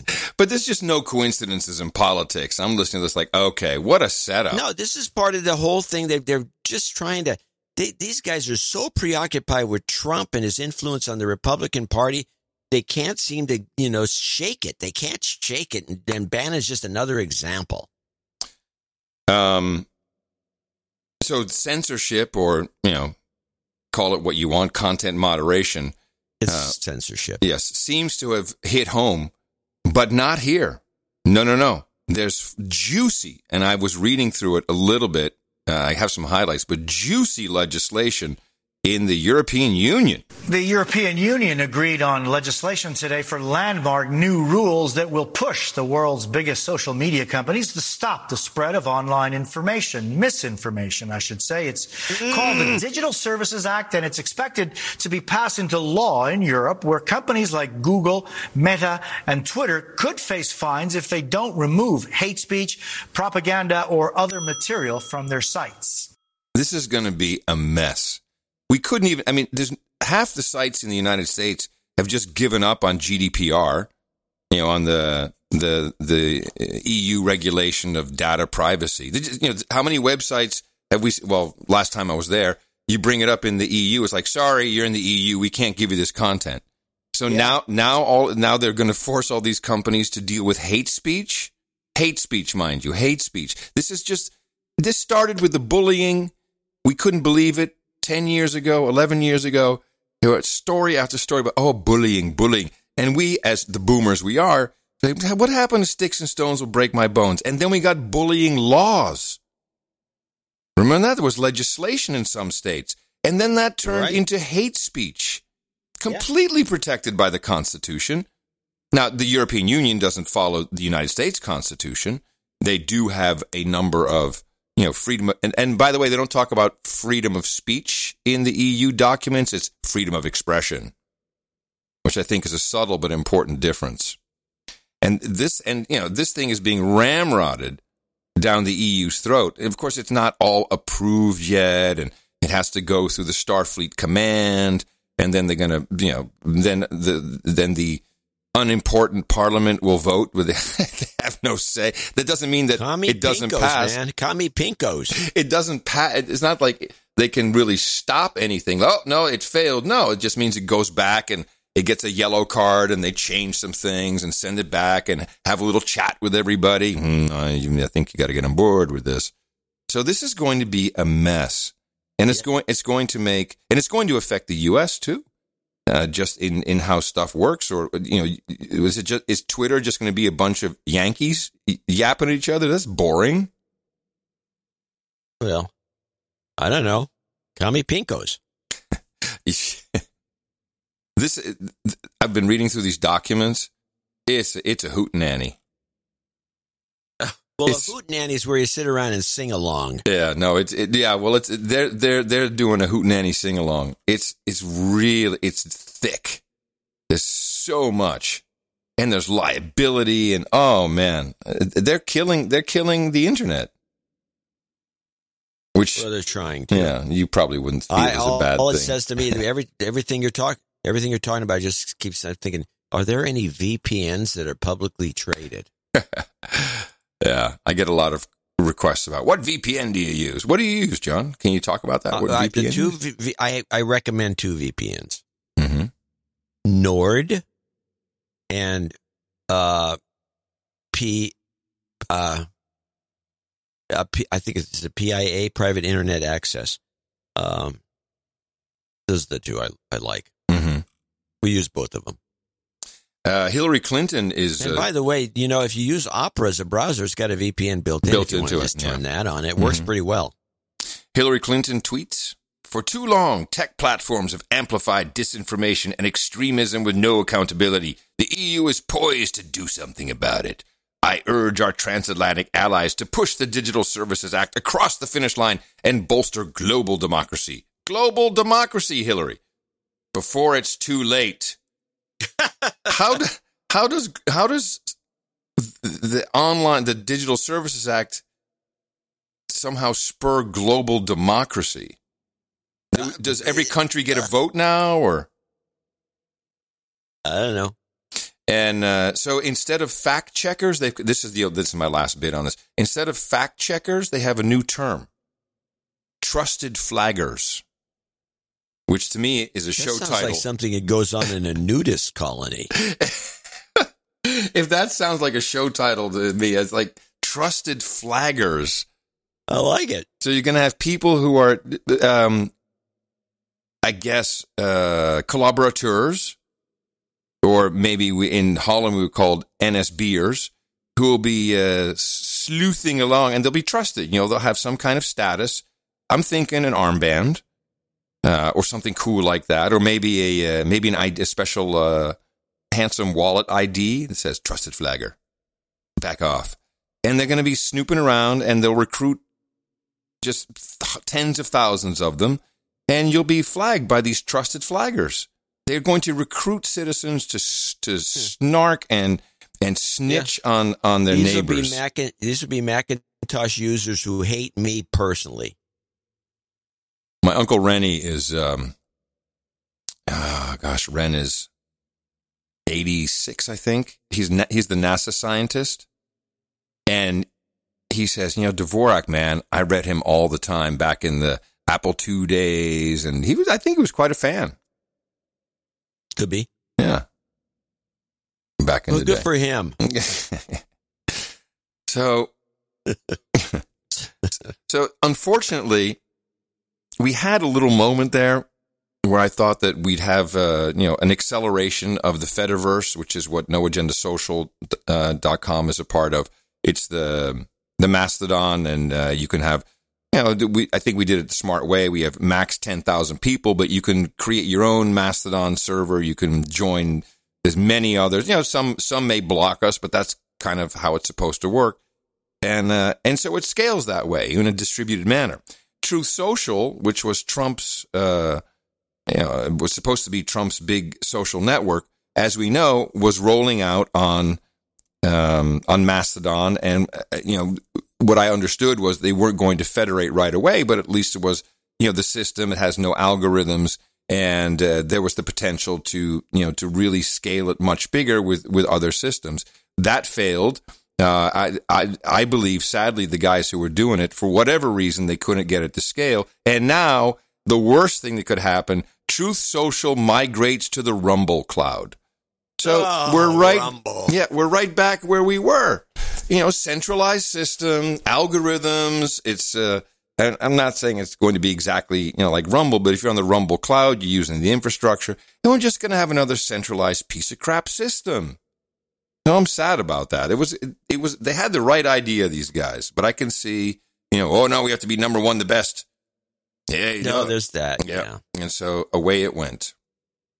Well, at least they didn't go to BitChute. There's always Brighteon. And with that, I'd like to thank you for your courage. Say in the morning to you, the man who put the C in the Curry reunion. Ladies and gentlemen, say hello to my colleague, Mr. John C. Dvorak. Well, in the morning to you, Mr. Adam Curry. Also in the morning to all ships at sea, boots on the ground, feet in the air, subs in the water, and all the dames and nights out there. Let's not mess around. Let's just say in the morning to the trolls in the troll room. Let's count them right away. Hello. Okay, hands up, trolls. Let me see how many we have here. How many are in the troll room? And did I get anything? No, I have nothing. Okay. Here, the count was failing. Try one more time.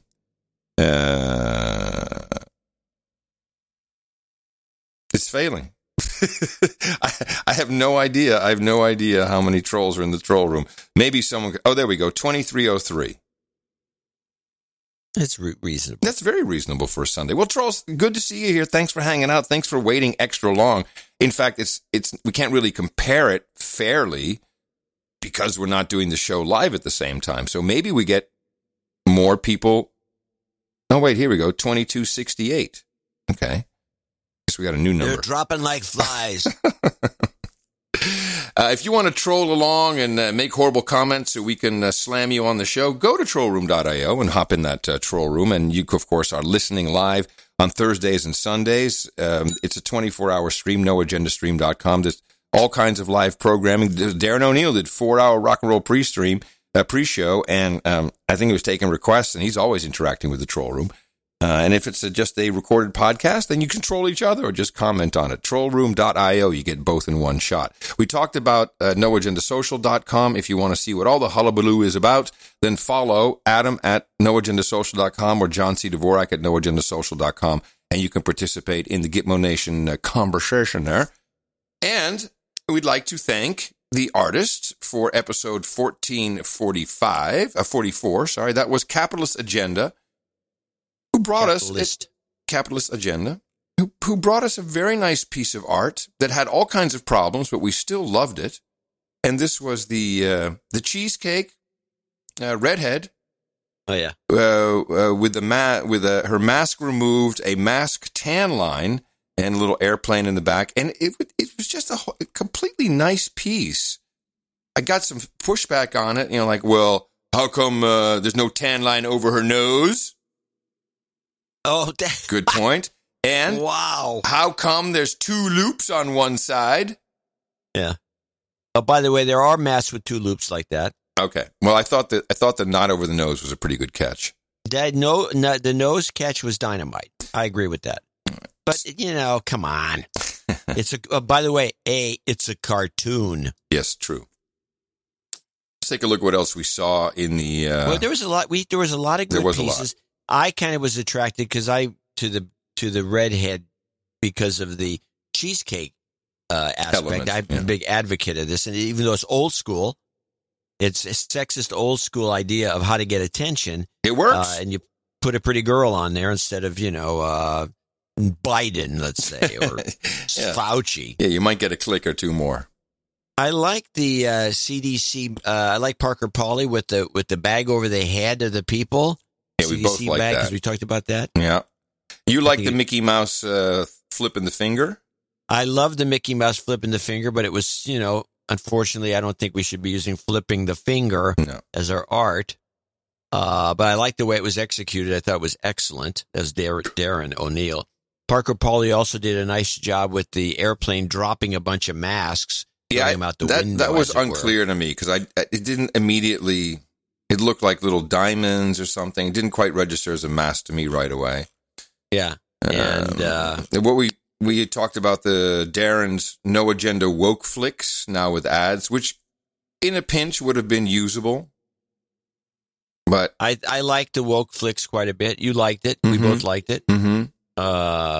It didn't have the oomph. Missing the oomph. Yes, cartoon. Missing the oomph. And we got a lot of feedback on the piece that we chose. Like, kind of underproduced, since we complained about overproduction of art. I don't know if you saw all that going on NA Social. Oh, yes, underproduced. Yes, well, in fact, Dame Kenny Benn, who was condemned for one of her pieces, did a piece on us condemning it, which we noticed, and then I pointed out on the No Agenda Social that her typography on the bubble was too small, so she redid it. But she's glad that we weren't offended by the fact that we're represented by a bald fart whose dog is peeing on his feet. It's a beautiful piece. As we criticize her piece. It was a great piece. Inside jokes are always a winner on this. Yeah. I mean, this was kind of the main thing comic strip blogger specialized in for probably a year. Yeah. Yes, just this kind of. Yeah, he gave up on that. I think he got tired of doing funny art inside jokes and it never getting used. Go figure. Well, it's never going to get used. The idea is just to get our attention. Well, we appreciate Capitalist Agenda and the work that all of our artists do. Please have a look at NoAgendaArtGenerator.com. It's well worth it. And, of course, you can contribute. And a lot of these images go into newsletters, but they also are used by NoAgendaShop.com. Who then will make T-shirts, mugs, hoodies, beer cozies, all kinds of stuff, and they give the artist a fair representation of value of part of the sales, and they wind up donating to the podcast. So it's well worth your time to go check it out, and you can contribute. And if you're using a modern podcast app, and by now you should have figured out that you need to drop the legacy stuff because you're going to wake up one day and No Agenda might not be on, or some other podcast you like, or who knows. And there's also lots of features, like all of the artwork. The most recent submissions you'll see are in the chapter art. And for that, you need a new podcast app. Go to newpodcastapps.com. Now, our executive producers and associate executive producers for episode 1445, we kick it off with a knighthood donation from Anthony Perdue from Leavenworth, Kansas, $950. Please give me an LGY for finally catching up with the value I receive from yous guys. Yay! And this donation completes my knighthood. I would like to be knighted Sir Reverend CyberTrucker, Knight of the Asphalt Rivers. Keep up the humanitarian work, gents. Thank you, and we'll see you at the round table. Sir Stoner Boner, thank you for that one. In Kent, Washington, comes in next with $420. We were actually very short on today's donations, but Adam was traveling, and I don't know if that had anything to do with it. Guys, he writes, Sir Stoner Boner here, coming in with my annual donation to show appreciation. Meant to send this on 420, but celebrated too hard and forgot. Using the number 4, I'm sorry, and got is an interesting look to it. Forgot looks like a disease. I continue to appreciate everything you do to keep us sane. A karma jingle to all knights and dames, please. Yes, we shall do such. You know, I got to tell you a story about the 420. You've got karma. So I got a note from one of our producers who executive producer for the last show, and he had a really weird donation number. It was something like 359.16, and then he had all these, like 2 Fauci wheezes, another Fauci wheeze, like a weird jingle combo. I remember that. Yeah. And we couldn't quite figure it out. And so he emails me, said, I have to be honest, Adam, I'm a tad disappointed. And I'm like, well, what is this about? He says, I donated. I thought you would get the 420 joke. And what happened is he donated $420 Canadian, and thinking that we see, of course, the 420, get the joke, and then there's all this Fauci wheeze, like he's inhaling, bogarting a joint, passing it on. But because it was translated into dollars, it became, a number that was completely unrecognizable. Something you need to be aware of. If you're sending in Scandinavian dollarettes or Australian dollary-doos, expect that if it's a numerology thing, then put that in the note. Yeah, put it in the note. Say this is 420 Canadian dollarettes. And we still, no matter where the dollar is from, we credit you equal on the U.S. And by that, they'll probably eventually even out anyway. Sure do the accounting. Yeah. So thank you very much for that. And thank you, Sir Stoner Boner. Michael Jewell is in Livonia, Michigan. Our favorite number, 333.33, the only one with a series of threes like that. Biscuit on my birthday, don't enslave me, and I love bugs. Oh, okay. Did I miss one here? No, I guess not. ITM, please add me to the birthday list and fabled wine list. Does this list exist? The fabled wine list? Yes. Yes. Well, how come I'm not on it? How come I'm not on it? I haven't sent anything to anybody on the list. Why would you get something? Well, am I on the list? Oh, I don't know. It's a big list. I don't look at the list and see who's on it. Did you ever subscribe? Did you ever mention how can I subscribe? Where do I subscribe? Okay. This will be worked out in the months ahead. Okay. I'll make sure you're on the list. Today, not only will I be celebrating the creation of my IMDb page for this executive producer credit on show day 1445, but it's also my 35th trip around the sun. This Rogan donation is long overdue from Adam's first JRE appearance, and I kindly ask for a de-douching. You've been de-douched. Thank you for your courage. May you never find an exit strategy, Mike. Jewell in LeBouthillier. One of the was a fiance, or maybe long-term boyfriend of one of my second cousin. We're talking. He's a cop, and we're talking. And he doesn't know, I don't think, much about me. He's young. I'm a boomer, I guess, in his eyes. And he said, "Oh, podcast, yeah. Do you ever listen to Joe Rogan?" I said, "Yeah, I've been on it a couple of times." What?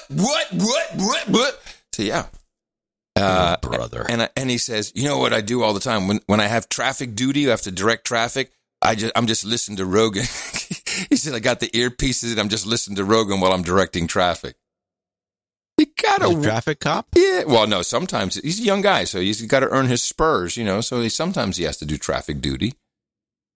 I just thought, that's interesting. I wonder how many cops are doing that. Just completely tuned out, listening to podcasts. They always give me a biscuit on my birthday. Don't enslave me, Kamala.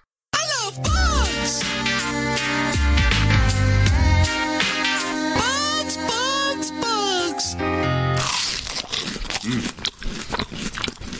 Tastes like poop. Thank you, Michael. That story's depressing. But I'll continue with Lee North. Sir Goon in Kansas City, Kansas, 333.00. It's my 45th birthday on April 23rd. Thank you for the best podcast in the universe. Do we have a short birthday jingle? Not that I know of. Need some R2D2 karma? Thanks. KF0BEH 73s. 73s. Kilo 5 Alpha Charlie Charlie. Yeah, we do have we use this one for sure. They always give me a biscuit on my birthday. That's what you get. That's what you get. You've got karma. Viscount Ed LeBouthillier from Tucson, Arizona, 333. I knew I had to donate to No Agenda when the last time I tried to download the show, it stopped downloading at 33 megabytes. Wow. We do that on purpose. I was hoping that you could help me plug a project I've been involved with. Well, sure. It's called Elephant in the Room. It's a great new musical play about a young girl's attempt to understand the left-right divide in America. It provides a refreshingly new perspective on this serious issue on our time. It chronicles a young girl on her journey of political discovery amid the riotous upheavals of 2019 at fictitious Eugene State College in Oregon. In her struggles, the protagonist develops new understanding and perspectives of her own. Maybe it can help you gain a new perspective, too. Check out Elephant in the Room, the musical, for more information. ElephantMusical.com. Thank you for your courage. Is Ed in the biz? Is Ed LeBouthillier in the musical business? I don't know. Oh, he's involved in the project. All right, Ed. Thank you very much. We so done. So got the name for it. Yeah. An Ed LeBouthillier production. Ed LeBouthillier production. Sir Ever of the Watt is our first associate executive producer from Linwood, Michigan, 23456. And he writes, and he's got a knighting, I guess, from Sir Ever of the Watt. First, happy birthday to my bride, Kathleen, at 43 years. Second, per my accounting, I would like to become the Baron. Oh, he's a Baron upgrade. Title upgrade, yep. Yeah, Baron of you know that place. The thing. The thing. The thing. The place. When he's got the place. You know that place. No jingles, no karma, 11. April 20th to December 21st. He has his accounting there. You bet, Sir Ever of the What? You will be a Baron today. Andrew Kresic, we're almost there, is Associate Executive Producer, Painesville, Ohio. Has got a row of ducks, 2222.22. And Andrew says, Andrew Kresic, here. This is a yearly donation for my birthday, April 22nd, and my second to last donation before knighthood. Excellent. Been listening for going on roughly 7 years now since I was a freshman in high school and about to hit senior status in college for dudes named Ben. You two have been keeping me sane and woke to what really goes on in the world despite all the noise I'm getting from everything and everyone on campus. Keep the sanity coming and the amygdala small. Excellent, Andrew. Excellent. Can I say something here? Mm-hmm. I'm not sure how Sir Ever of the What becomes a Baron if his previous donations amounted to $15.93 and he's donating $234.56. If he got to 2,000, that would be a baronet for starters. Well, this should. I put it on here. I wouldn't have questioned it if he hadn't put it on here. Well, but is that his total donations that he's saying there, or is that just his most recent donations? What's the point of saying anything? I don't know. I'm not in charge of any of this. I just look at the pretty colors and read the spreadsheet. Okay, we're going to Baron him upgrade, but I think he should reconsider what he did. Okay. You're up. No, I'm sorry. I'm finishing this then. Are you done with Andrew? Yeah. Yeah. Okay, Daniela Pompeu in Los Angeles, California, is the last on the list. And she says, page 3, douche man, please give me a top-of-the-shelf. Karma, do you have the page there? Because I don't. Top-of-the-shelf job karma. You've been de-douched. Job. You've got karma. And that is our, executive producers and associate executive producers for show 1445. Yeah. Thank you all very much. You already saw someone getting their IMDb account all set up because these credits are just like Hollywood, executive producers, associate executive producers. There, you're typically responsible for the entire production budget. Here we get to split it up and we give you the appropriate credit. We don't have, actors and actresses for you to hang out with and no drugs and stuff. Well, we do have a round table. If you make it to knighthood or damehood. But thank you very much for the support. We'll be thanking more of our producers in our second segment. Again, thank you for producing episode 1445 of the No Agenda Show. If you'd like to be an executive producer, check this out. Dvorak.org/NA. Thank you for bringing your time, talent, and treasure, the 3 T's that make it all happen. Our formula is this. We go out, we hit people in the mouth.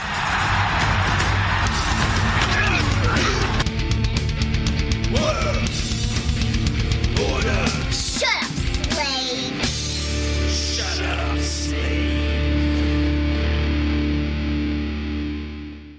Hey, okay. I have a series of clips on the Florida situation. Are we still, you mean the Don't Say Gay bill or the Disney stuff? Or this, I guess it's all the same thing. It's kind of the same thing. Well, actually, it also fits into this, which is about masks. Oh, okay. Anything to demean Florida. I'm talking about the judge who said you don't have to wear masks, and everyone went nuts. Right. Well, it turns into a hit piece on NPR on this poor judge. And I think it's a shameless hit piece. Okay. And I think it's worth playing. This judge decision on Matt. Sorry. No, I was waiting for your cue and I hit it wrong. Okay. Oh, no, I'm sorry. Judge decision on mass hit piece, NPR. Nearly here we go. Oh, God. All major airlines, transit systems, and ride-sharing services have made masks optional. So after ruling earlier this week from Judge Catherine Kimball Mizell that abruptly struck down the rule from the Centers for Disease Control and Prevention that required masks on public transit. The Biden administration waited a couple of days before announcing they'd appealed the ruling. NPR's Selena Simmons-Duffin has been speaking with health law experts all week. Selena, thanks for being with us. Hi, morning, Scott. First, remind us, please, of what... Hey, she got the NPR memo. Hi, morning, Scott. What was in Judge Meisel's opinion? Yeah, so Judge Meisel was nominated by former President Trump, and she was given a rating of unqualified by the American Bar Association because of her limited time practicing law and her lack of trial experience. Wow, is that true? I didn't know that. Yeah. Well, of course, you go ad hominem when you have something that, you don't want to... What she's doing now, it's going to do it. No. She's first of all, Trump. Yep. Unqualified. And then she's unqualified in some way. We don't have any. By the way, she's going to, now the next part of it, she's going to talk about some people who told her what they think. And instead of balancing it with maybe somebody says, yeah, this is probably a pretty good decision because who needs this kind of aggravation? No. We have none of that. It's all negative. And it's just, this is a classic journalistic hit piece on the poor judge, and here we go. In this ruling, she found that CDC didn't have the authority to issue this mask requirement and that it didn't follow the right procedures. Legal experts I talked with this week had very strong words about this opinion. One called it a legal abomination. Whoa, you got butt slam! Another said it read like a first-year law student's exam. And they said the reasoning was a stretch and that she ignored legal norms. Whoa! And that this ruling has huge implications. Not only did it lead to people pulling off their masks mid-flight all over the country, but it could have the effect of limiting the power of CDC to issue public health rules down the line. Now, there's no other side to this, of course. Because why would you do that? I'm sure there's somebody that thinks it was a good decision. Wait a minute, you mean they didn't balance it out? Even a little bit? Even a little bit? No. No, none. Okay. None whatsoever. It's classic. That's disappointing. It's par for the course. Well, it makes our show better, for sure. That's always fun. Well, yeah, it's good for the show. So, no, they just blast her, and she's an idiot, and she's, everyone I talk to says she's stupid. And then they go on from there. There's actually, what's interesting in these clips is there's actually something revealing that I found kind of interesting at the end. But let's go to part 3. Then why did it take a few days for the Department of Justice under the Biden administration to file an appeal? Yeah, it's kind of strange. If the government wanted this back into effect right away, you would have expected lightning speed, like they would have asked for an emergency pause on her decision right away, but they didn't.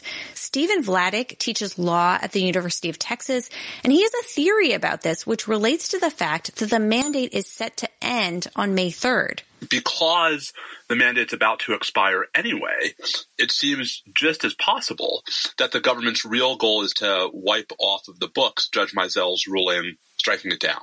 How does that work? I mean, I took civics in high school, but I still don't understand. How does that work?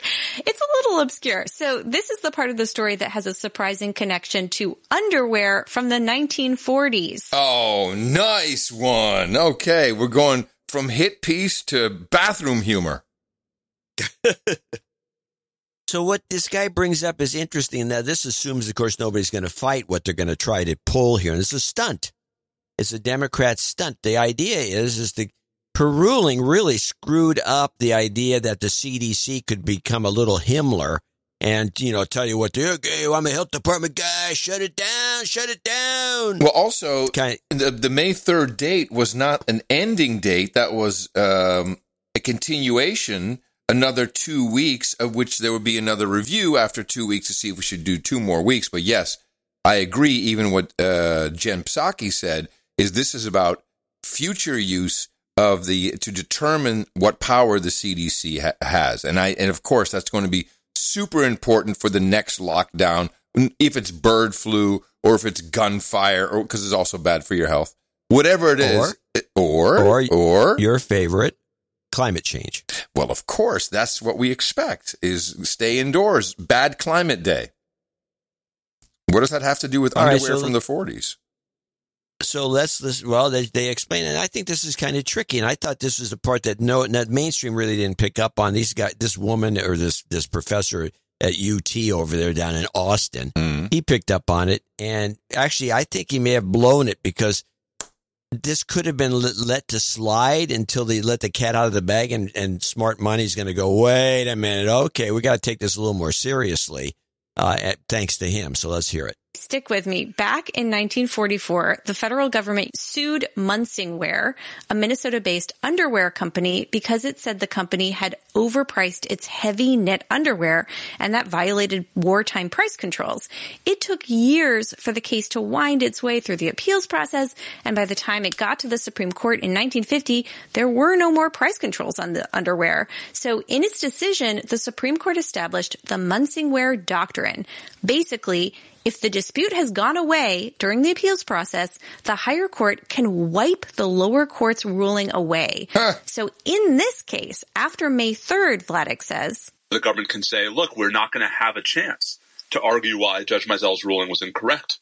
Therefore, the proper thing to do is to wipe that ruling off the books and just dismiss this entire lawsuit.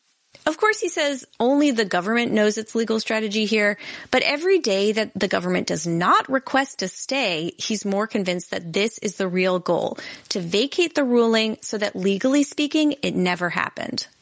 Wow, so that the Supreme Court would have to do that? I don't know how. I think no, it's because the Munsingwear Doctrine was already established, and all you have to do is put that in play. Oh, just say the Supreme Court ruled that way, and here we go. Yeah. Wow, that's a good catch. Tricky. It's very tricky. It's legal. It's a legal trick. They're going to pull this legal trick, and at the same time, while we're at it, let's just slam this poor woman out of the blue and demean her and smear her the best we can with no balance whatsoever, and make this whole thing one-sided, lopsided in a very unfair manner, a very ad hominem manner, which is what NPR did, and they should be very proud of themselves. You know, I'm a little disappointed, quite frankly. They could have said something about, they could have added, she's ugly. They could have. Her mom wears army boots. There could have been anything. They could have added all kinds of stuff.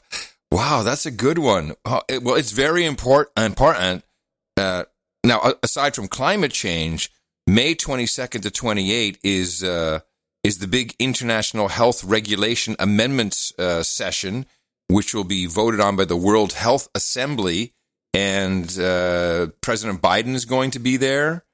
Let me see. There's a number of... In body. Yeah, so this was announced by the White House, announced this. The U.S. as chair of the first summit last September, which we did have, is co-hosting the upcoming meeting with Belize. They are the Caribbean Community Chair, CARICOM. Germany will be in charge of this. They hold the G7 presidency. Indonesia, who currently hold the presidency of the G20, and Senegal as the African Union chair. And what the White House said is they will be redoubling their collective efforts to end the acute phase of COVID-19 pandemic and prepare for future health threats. So the hosts, which includes us, the U.S., are calling on world leaders, members of civil society, non-governmental organizations, philanthropists, and the private sector to make new commitments and bring solutions to vaccinate the world. I think we actually have a clip of that. Hold on a second. You'll like this. I thought I had a vaccinate the world. Well, maybe somewhere. So what I've been trying to get to in the past couple of episodes is this treaty, the pandemic treaty that the World Health Organization supposedly is drafting. And it's the International Health Regulations, which the U.S. agreed to in 2005. And these are treaties. Now, can the president agree to a treaty without Congress voting on it? I think Congress has to approve. I thought they had to, yeah.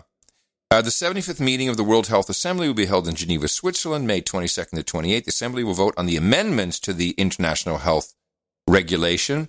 And this is the vaccinate the world thing, the pandemic treaty. And it means that when the World Health Organization and subsequently the international health regulations call for lockdowns, vaccinations, etc., we have to adhere to it if it gets passed by Congress, if it has to be ratified by Congress. So this is New World Order stuff they're doing here. Yeah. And there's very little known about it, but you can go to don'tyoudare.info to get a probably slanted spot. I thought we had the thought I had that vaccinate the world. I'm disappointed now. Thought I had. Well, I have a couple of things that are kind of along these lines. Just they're different, but they're kind of, again, something you have to. You're good at this, and you have to tell me what's going on here. This on the 22nd of April, just a couple of days ago,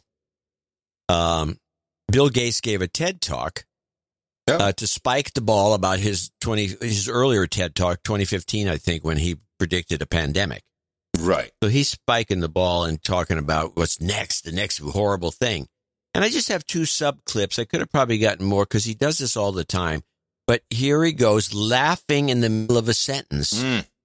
His tell, you know. Mm-hmm. And I got 2 of them. I want you to tell me what you think he's laughing at here. This is Gates' TED Talk laugh. Is like a horrific global fire. The COVID pandemic has killed millions and upended economies. And we want to stop that from happening again. So let me think why he would be laughing there. So is like a horrific global fire. The COVID pandemic has killed millions and upended economies. And we want to stop that from happening again.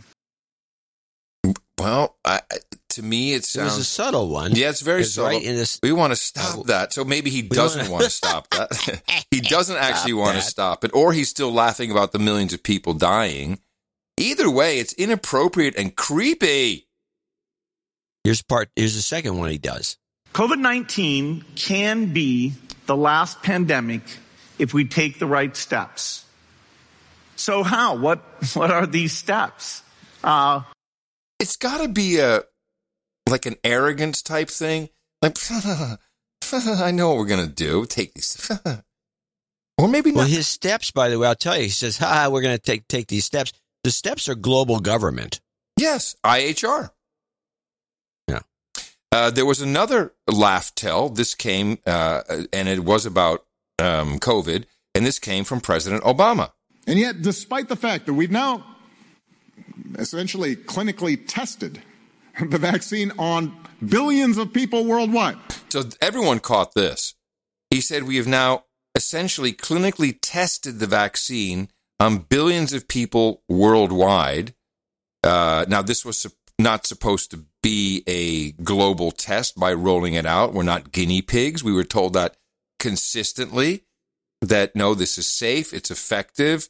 In 75 years, you can see the trial. Yeah, I'm laughing now. In 75 years, you can see the trial data from Pfizer. But President Obama laughs at, effectively, we tested it on you, you stoops. And yet, despite the fact that we've now essentially clinically tested the vaccine on billions of people worldwide, around 1 in 5 Americans is still willing to put themselves at risk and put their families at risk. What, by taking the vaccine? Yeah. People are dying because of misinformation. Misinformation. It's not just vaccines, misinformation. So he's laughing about it. So it's just a laugh fest. Do you think that they all sit together like kind of those dogs at the poker table in the famous painting, just laughing at us? Well, they're laughing at us when they give these speeches and laugh right in the middle of it. Yeah, it's odd. But it's like, what gets me is, do you think they should take some improv or maybe some acting classes so they can keep themselves from doing this? How hard is it? I don't notice that you do it. I just did it a minute ago. I do it. I just did it a minute ago because I was really laughing about it. Yeah, but you're not using it as a tell. It's not a tell. Right. You know, yes, we're going to do the No Agenda show next week. You know, I mean, I don't know. I don't even know the mechanism for that, but they just can't not do it. Well, then maybe if you take these two together, both Bill Gates and President Obama both know what's coming. And Bill Gates is telling us there's another pandemic coming. President Obama is laughing about how we tested this on y'all. You know who's not laughing? Fauci's not laughing. political elements in society have determined that now they're going to villainize me. So they're going to take the person who was very much admired for reasons of caring for the public health. Wow! Yeah. Just so you know, I'm very admired. So they're going to take the person who was very much admired for reasons of caring for the public health and making it a symbol of everything that's wrong with the world is me. Things like that. I'm destroying democracy. I'm taking away people's freedom. Man, that's really over the top. To speak of yourself in the third person about how great you are. Well, and then he calls himself an it. But he called himself an it? Listen again. Political elements in society have determined that now they're going to villainize me.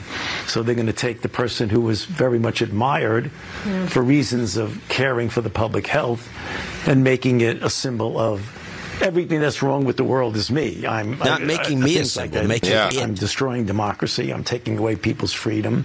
Well, it is, yeah. Well, it's just a misuse, but what he did. We're talking about screwballs and maniacs. Hold on a second. I just wanted to add, let's just finish up COVID real quick. There's just a few things since we haven't done any of that. You might as well. I got nothing. Yeah, I got a few things. So Shanghai is, the majority of the Shanghai residents are still in lockdown. They are now raising fences with shields in front of a lot of these apartment buildings and homes. So they're in essence kind of what happened in Wuhan. And I don't think they're welding doors shut just yet. And people are kind of freaking out because now it's been It's been 50 days, I believe, and people are in pretty dire straits. It appears, though, that President Xi is either taking advantage of this, or maybe this is what it's all about.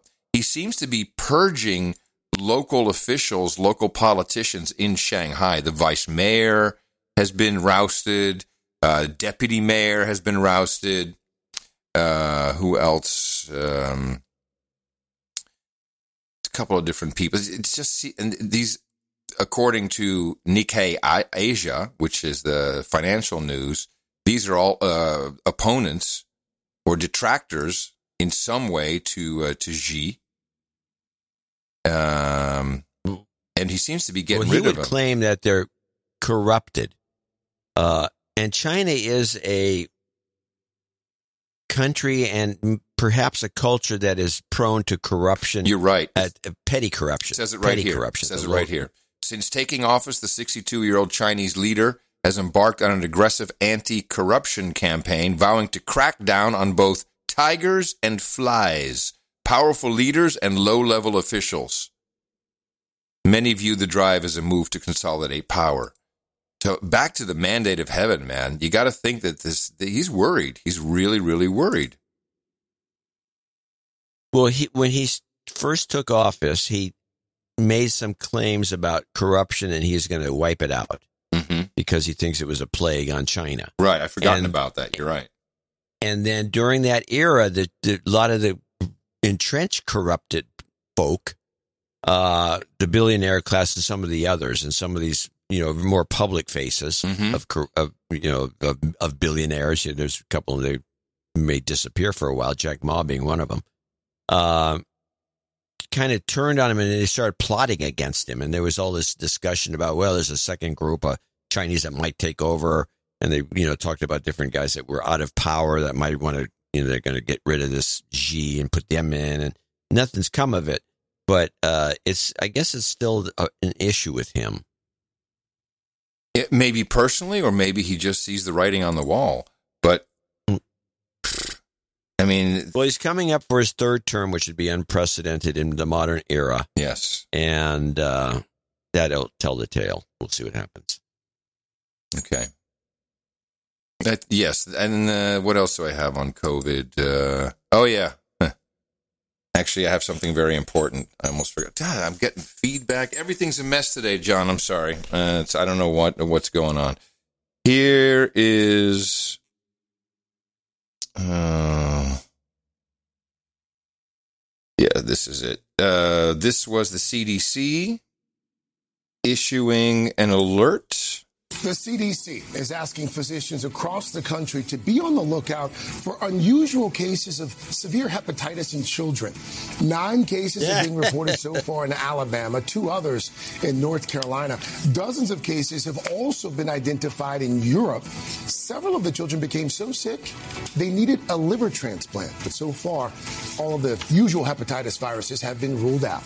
Okay, I'm going to play a second report here. It's a little bit longer, but that is the United States, 9 cases, and I want to ask you specifically about what different kinds of hepatitis there are, but this is happening worldwide. Here's the United Kingdom. Health authorities in the UK and across the world are investigating a spike in sudden onset hepatitis amongst children.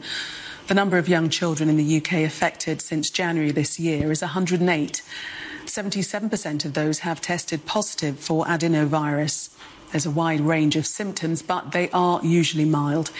8 children have already received a liver transplant, and more cases have also been confirmed in Ireland, Spain, Denmark, the Netherlands and the US. Our health correspondent, Ashish Joshi, has been speaking to the father of one 3-year-old girl affected, who donated part of his liver to help her recover. A warning, his report contains photos of post-surgery scars. Warning. Lola Rose had hours to live. Her liver was failing. She was put into an induced coma. I didn't want to walk through those doors. I didn't want to see her like that. I did because she's my little girl, and I wasn't going to let her do that alone, whether she knew I was there or not. I was going to be there, but seeing it for the first time was just horrendous. Lola needed a donor. Alan was told he was a match, and after lying side by side in surgery for more than 7 hours, half of his liver was transplanted into his daughter. Lola's sudden onset hepatitis was triggered by an adenovirus infection, but it's a common infection that usually causes flu-like symptoms, not acute liver failure. We still have to report new cases. Dr. Tassos Grammatikopoulos is one of the country's leading paediatric liver specialists. And here at King's College Hospital, where Lola is being treated, they're seeing a rise in cases. The most recent lockdown and the pandemic has probably played a part on this, because children have not been exposed to common pathogens, to common infections like they would do had we all been out and about. Okay, so there's a couple things that are going on here. Now, first of all, before COVID hit, we were hearing a lot about hepatitis. In fact, California, here is just a quick throwback clip. Today, the city of San Diego started power washing parts of downtown in an effort to fight against the hepatitis A outbreak. So hepatitis A, I've heard adenovirus. There's multiple kinds of hepatitis. If you contract hepatitis, depending on what age, do you go into liver failure quickly? I mean, this hepatitis is not good. The people in San Diego and also Los Angeles, there's rats running everywhere before the pandemic. They were getting hepatitis. It was plagued with homeless. Yes. So tell me about hepatitis. What do you know about this? Well, the only thing I can just read what I've That's got fine. here, Yeah, that's fine. Which is okay. There's 5 kinds. There's A, B, C, D, and E. And in the United States, it's A, B, and C. And I'll just read right from this thing directly. By the way, they didn't mention any A, B, or C. They just said I know, hepatitis. that bothers me on yeah, these it bothers reports. me too. It's got to be one of them. Yeah. Alcoholic hepatitis is caused by heavy alcohol use. Toxic hepatitis can be caused by certain poisons, chemicals, medicines, or supplements. Okay. And these are viruses. It's caused by one of several viruses. Hepatitis viruses. Viruses are hepatitis virus A, virus B, virus C, virus D. I don't know how that hooks up with the poisons and chemicals and medicines, to be honest about it. Mm-hmm. But I don't know. Is there a coincidence with all the shots they're starting to give kids, you think? I mean, that's what they did is we'd like. Yes, well, they've tied it to COVID by saying, well, this is happening because kids were locked indoors and they weren't exposed to viruses. Therefore, they were ready, willing, and able to receive hepatitis. Doesn't sound really valid to me. No, that doesn't sound like it. So then there would be a viral hepatitis outbreak that would affect possibly everybody, and they would be warning that, hey, you need to get your hepatitis shot, or, you have to do certain things. But just to say, oh, shit, these kids got hepatitis. They got liver transplants. Oh, must be because of the lockdown. That seems like a real shortcut. I don't know. I mean, it seems to me that somebody should do some reporting on this and tell us what the hell's going on instead of just, they're just kind of glossing it over is what they're doing. Yeah. Yeah, I know. And yes, of course, what you immediately. And by the way, the adenovirus, isn't that the one that the methodology is used in the Johnson & Johnson shot? No, are you kidding me? No, I'm pretty sure. It wasn't an adenovirus variant. They usually attach something onto it, and it's not for kids. I don't think kids got that shot, but yes, Johnson & Johnson adenovirus vaccine explained. You're so right. The Johnson & Johnson adenovirus vaccine explained. The COVID-19 vaccine allocation. You're right. Yes, their technology. That'd take a genius to figure that out. Well, there you go, Dr. Dvorak. You've been promoted to genius level. Well, like I said, it doesn't take a genius, so I'm not going to take that. No, but that is a great catch. I forgot all about that. It's almost besides the papers that have been revealed and the kind of deaths you get from the vaccine, it's now certain parts of the world saying, well, most of the people that have died have all been vaccinated. This suppression of the information is out of control. Yeah, especially when it comes to your health. And they've just doubled down. They've just doubled down, man. Then they doubled down by wanting to, oh, God, let's censor podcasts because heaven forbid we talk about this stuff. That's all connected. Yeah, that would be wrong. Oh, wow. Yeah, this makes you kind of sad. Okay, well, yay. Way to go, everybody. That's all I've got on COVID. There's your update. Be careful what you do. Oh, yes, here's one. Puzzling phenomenon. Well, this is crazy. Patients who took the antiviral Paxlovid, this is the Pfizer pill, the replacement for everything ivermectin, right? Puzzling. Patients report a rebound of COVID-19 symptoms after taking the antiviral Paxlovid. So you get COVID. You've already had the vaccine, supposedly, presumably. Then you get the Paxlovid, and the symptoms go away. And the reports, this is the Boston Globe, is that people are having COVID come back and come back again. So the Paxlovid is not working. No, it is working. It's working as intended. Yes. Oh, we laugh, but it's so sick. It's so sick. It's sick. All right. And that's your COVID update. Stay away from COVID, people. It's not good for your health. Seems like it. Mm-hmm. I want to get these just clips out of the way about Title 42 and all the. You wouldn't notice it because you would when you're in Texas, but you're definitely got to notice it in Holland. This is the title that Trump put in place to make it so it's easier to just someone steps across the border, you can ship them back to Nicaragua or wherever they came from. So I'm not quite so the way it works is if you don't have a clean bill of health, or is it specifically for complete if you want to get your green card in the United States, you have to show you've had your vaccinations, and I'm talking chickenpox, measles, or MMR. In essence, everything. You got to have everything. You have to disclose if you have AIDS, all of this stuff. And so they probably added that. And I think that's what they were using.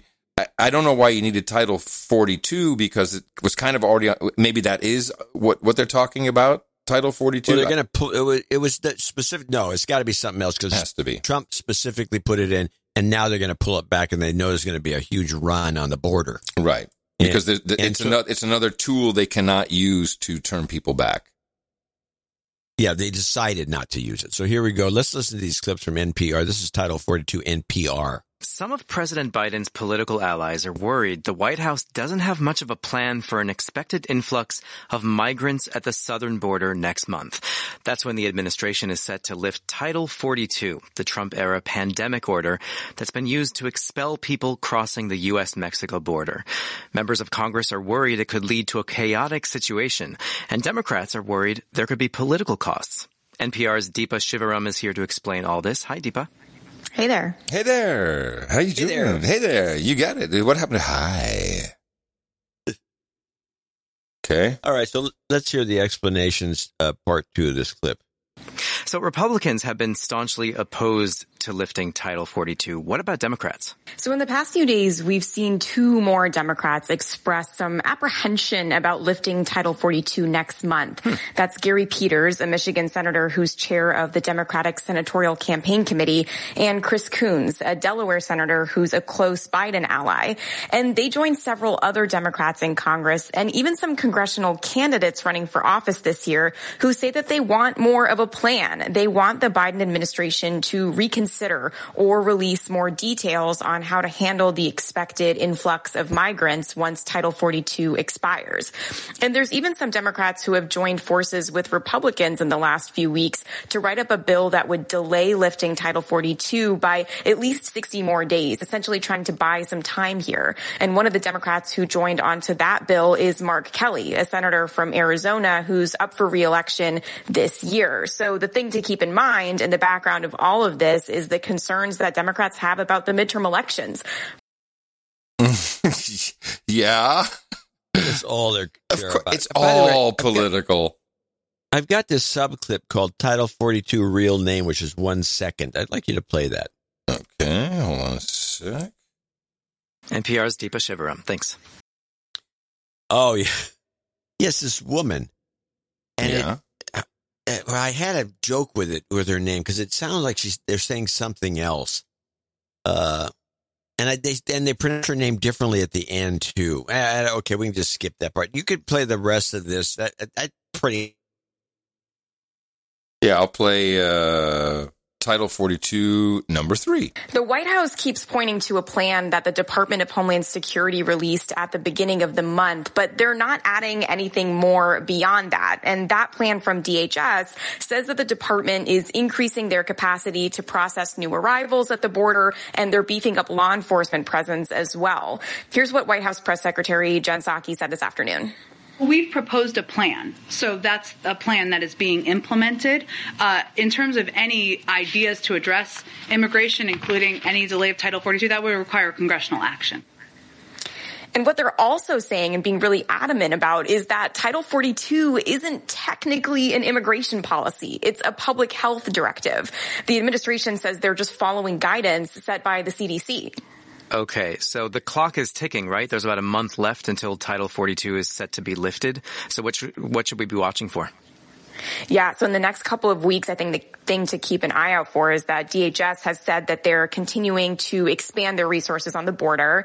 And then when it comes to a legislative fix as an option, Congress could act if they want to. But in the meantime, you can expect members of Congress, both Republicans and Democrats, to be asking more questions. This DHS plan has been out for weeks now, but it's clearly not enough for them. And in the next week, you can see DHS Secretary Mayorkas is testifying in front of the House Judiciary Committee, which is known for its pretty heated partisan confrontations. And the top Republican on that committee is Jim Jordan of Ohio. He's already asking Mayorkas to come prepared for answers on the administration's plans once Title 42 expires. Okay. Yeah. Well, it stands on its own. I got nothing to say. Yeah, I'll just follow that up with more illegal immigrants. Without papers coming in means more stuff comes in, our favorite substance. The White House is pushing back against a new report that claims President Biden may delay lifting Title 42. That's a rule that allows border officials to turn back migrants because of the pandemic. The rule is set to expire next month. Meanwhile, 26 Republican governors are creating a so-called border task force. They're worried about a wave of new migrants and say the task force will focus on drugs and human trafficking. to share information, to bring law enforcement assets, to use intelligence in our fusion. He said information. He stumbled on information. Do you know information? To share information, to bring information, man. Information, man. Information, man. To share information, to bring law enforcement assets, to use intelligence in our fusion centers so that we can stop this flow of dangerous drugs like fentanyl, which is the #1 cause of death here in southern Arizona among young people. That's just not how it's supposed to be. Figures show the number of drug arrests at the southern border is down 33% compared to this time last year. Hello. ABC is going to follow this up, and they're going to do a real big fentanyl crisis special. America is being poisoned with fentanyl, and we don't even know it. Just heard my wife screaming. She told me they had just died. 50 to 100 times more potent than morphine. Keep breathing, come on. It's poison, it's pure poison. A few grains of salt worth of fentanyl will kill you. Just my agency has seized enough to kill the entire country. ABC News Live presents Poisoned, America's Fentanyl Crisis. The powerful series, streaming free on ABC News Live. Well, at least they're making us aware of the situation. Yes, we notice these things in Texas. For sure, we notice them. Because this is where a lot of it's happening. I understand. There's people I know in Texas who got rear-ended by undocumented people, and they don't have insurance. They're driving around. It's unbelievable. Well, it's happened to me. I think that's the person I know. Yeah, that's one person. Yeah. There's a lot of that. There's a lot of no insurance in Texas. Tina got someone backed up into her. Unclear of the woman's status, but she did have a driver's license. It was expired 3 years. And, which, by the way, doesn't matter to the insurance company. They don't care. It happened in a parking lot, so there was no police report. Yeah, doesn't have to be. No, it doesn't have to be, but I heard the call when he said, well, look, we can't prove that she did it. This is their insurance company. Can't prove that she did it, and I think it's her mom has the insurance. So it's like, but she, no police report. There's no proof. So we have a witness. We're trying to find. The whole thing is a mess. It's no take good. Photos. Take photos. Sure. All right. Well, on that happy news, I'm going to show my support by donating to No Agenda. Imagine all the people who could do that. Oh yeah, that'd be fab. No agenda in the morning. We do have a few people to thank for show 1445, starting with Sir Alexander of Middle Cascadia, $101.82. I want to note to people, we're getting a lot of people expecting us to read notes in the second half. The second segment's under $200. We don't read these notes unless it's a knighting or something, or it's somebody with maybe a very special request, or it's a dedouching. But we get, and then here's a couple of examples coming up. There's a long note from someone, but this note, there is a note here that involves a misknighting or something. You have it there, I think. Are you sure that's a misknighting? Let me see. I have, correct. Just Sir Alexander of Middle Cascadia. We did him. Who has two notes. Greetings, esteemed Peerage Committee. If you have time, it would be great help if you could answer a question for me. It appears that I should have been knighted on show 142, but sadly wasn't, and again was passed over on show 1433. It wasn't until show 1436 that I was knighted. Does this qualify your humble producer for Black Knight status? I don't remember. Where were you 10 shows ago? You remember what? Do you remember this? You can call you. Okay, we'll give you Black Knight status just as a ad hoc basis. Okay. Okay. All right. Go good. We'll take that. So that was the only question he had. All right. Onward then with Ian Field, $100. He's in the UK. Sir Selvarin in Silver Spring, Maryland, $82.23. And now here's another example. But this is a note we'll read. He needs some family karma because his 89-year-old dad, Don, died Saturday. He had a stroke. Karma for him? Yes, give him some karma. You've got karma. I wanted to mention that looking at his note, he actually wants karma because he's playing the lottery. But okay. He's using his dad for that. Aaron Groan. What do you think? Green. Green. Yeah. Okay, 8008 in Meade, Nebraska. Sir Kevin McLaughlin, Duke of Luna, Love of America, and Boobs, Concord, North Carolina, 8008. Sir Jen. This one I will read. I put this on my list in the morning, Adam and John. I know notes for lower donations are not normally read, but I'm requesting health karma for Dame 1 of 3. So here we have a knight and a dame. As my soulmate wife of 36 plus years and possibly the OG keeper, easy, she is starting infusion therapy on Monday to treat progressive MS symptoms. She's been living with MS for over 20 years, but her mobility has been rapidly declining over the last 2 years. This can be a risky procedure with potential serious side effects, but can also stop and sometimes reverse the MS symptoms. We are hopeful this procedure will give us back some quality time and enjoy spending outdoors. Thank you for your consideration of this health karma request. Well, of course, how can we not do that? We break for knights and dames. You've got karma. And MS is the worst. It's horrible. Sir Not Jake in Connecticut, 5678. He's got a birthday. Dame Tara, Watcher of Birds in Urbans, Illinois, 5550. John Gaynor, 5280. He's somewhere in the country. Daniela in Purmerend. Purmerend. Got a birthday, 5050. Forrest Martin, 5005. Andrew Butterfield is $50, and he's in Bettendorf, Iowa, and I'm going to read the $50 donors, name and location as they come.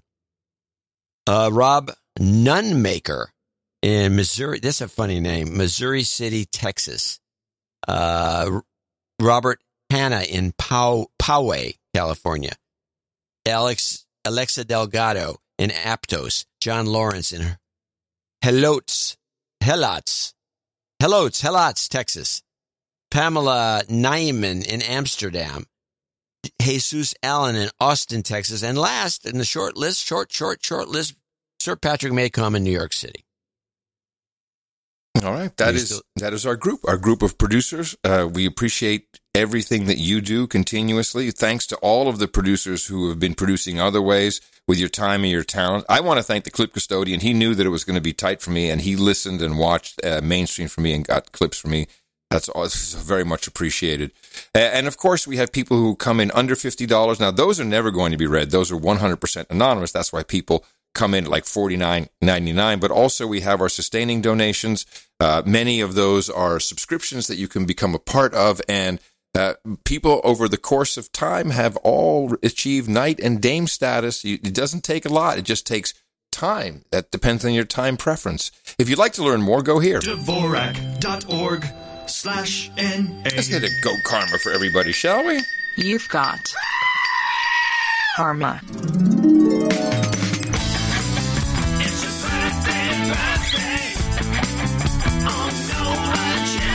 And here's our list for today. Andrew Kresic celebrated on the 22nd. Lee North, Sir Goon, turned 45 yesterday. Michael Jewell turns 35 today. Sir Not Jake, happy birthday to his son Ryan, celebrating today as well. Daniela will be celebrating her birthday on the 26th. And Sir Ever of the What says happy birthday to his bride Kathleen. Happy birthday from everybody here at the best podcast in the universe. Gather round, douchebag, producer and slave, as we all thank your brothers and sisters who gave, and some of them knights, some of them dames, for the titles are a-changing. And we have a title change as requested. Sir Ever of the What has claimed his barony, Baron of, the place, and we appreciate his support of the show. We do have one knighting to do, so that's just one for today. Makes it easy, so I'll get my blade. Let's do another blade. Go. Yeah, just have that there. So we request up here on the podium Anthony Perdue. He did not come in with any special requests for the roundtable, it's okay because we do have quite a list that I think you will enjoy. But first, I need to officially pronounce the KV with your knight name. We say hello to Sir Reverend CyberTrucker, Knight of the Asphalt Rivers for you, sir. We've got hookers and blow, rent boys, Chardonnay, cookies and vodka, warm beer and cold women, taquitos and tequila, Polish potato vodka, diet soda, and video games. We've got some geishas and sake, vodka and vanilla. We've got ginger ale and gerbils, sparkling cider and escorts, bong hits and bourbon, breast milk and pablum, but we all know what you're here for. Mutton and meat at the table for you, good sir. Share that with all of your fellow knights and dames. And while you are licking your chops, go to noagendanation.com/rings. Give us your information so we can get that signet ring out to you. A handsome knight ring. You can uniquely sign your correspondence with the wax we provide with it. And, of course, the certificate of authenticity. And thank you for supporting the No Agenda show. We have one more requested karma from a Barron, which we also do like to...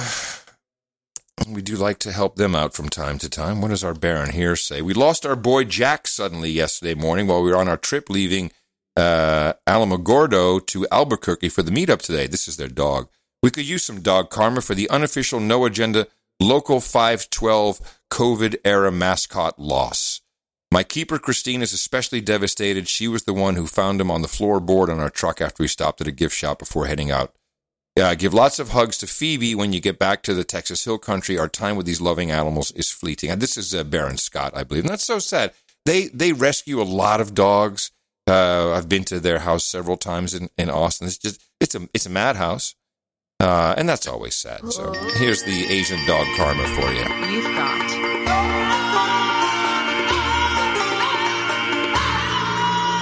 karma. So I wonder for how long Sir Kevin McLaughlin is going to continue his attention-getting stunt. Oh, no. As long as there's boobs in America, he'll be in the pocket. No agenda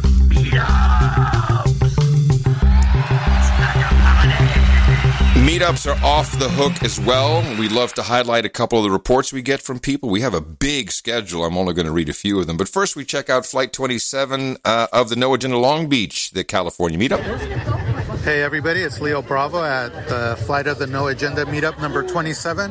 I'm going to pass the phone around, let people have some words to say. Thank you. Yo, this is Bofa, live from Zombieland. You're listening to the one and only Grumpy John and Moody Stoner Boy Adam. Keep up the great work, boys. Hey, this is Thomas the Engineer. This is Dylan, dude named Ben. This is Eric, Adam and John.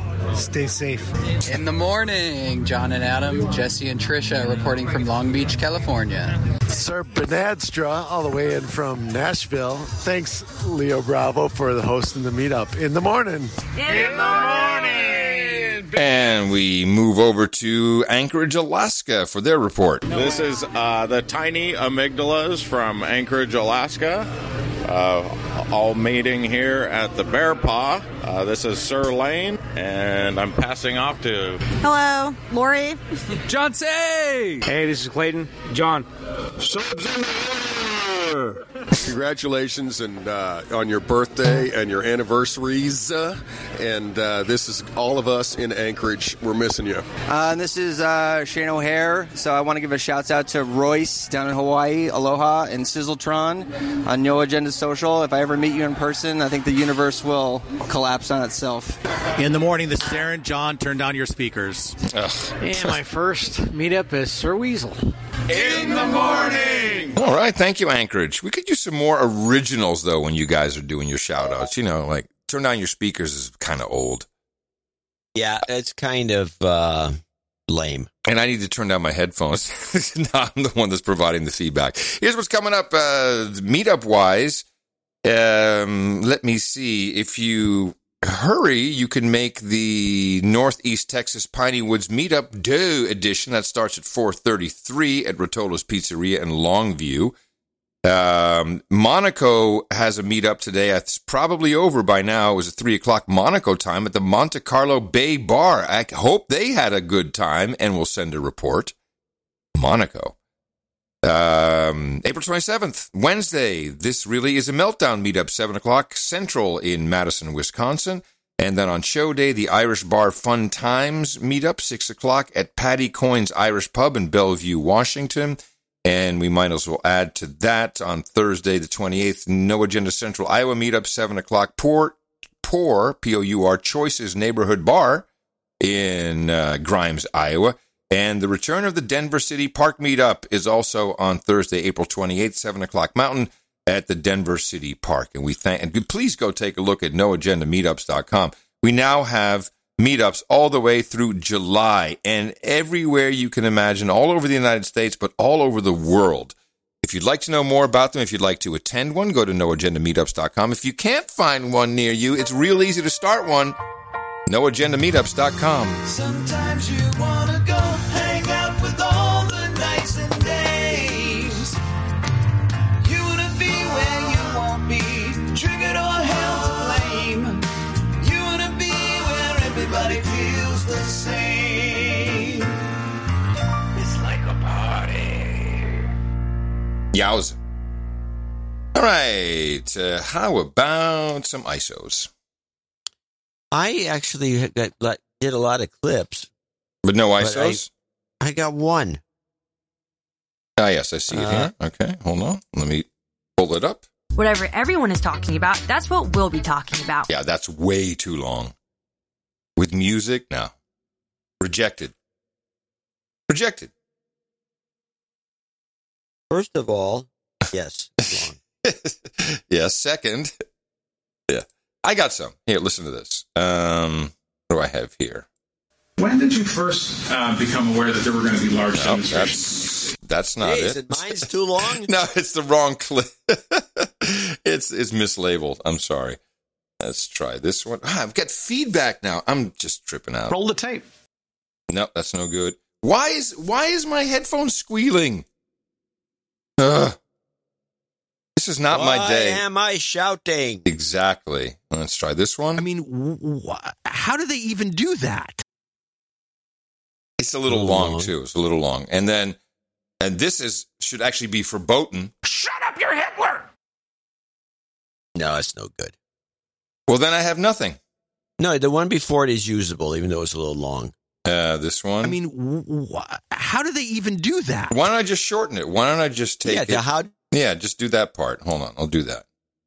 I'll take it to this, and let's just check it. How do they even do that? Yeah, I think that's perfect. Good. Okay, that's good. Hey, this is a clip I've been wanting to play throughout the whole show as a part of the Great Reset.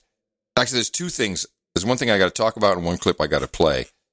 Because we have not had the chance to talk about the food processing plants that seem to be either burning down because of plane crashes or some spontaneous combustion. It was highlighted in the newsletter with a bunch of headlines, including 2 plane crashes. Yeah. Not one, but 2 into 2 different food processing plants. How does that work?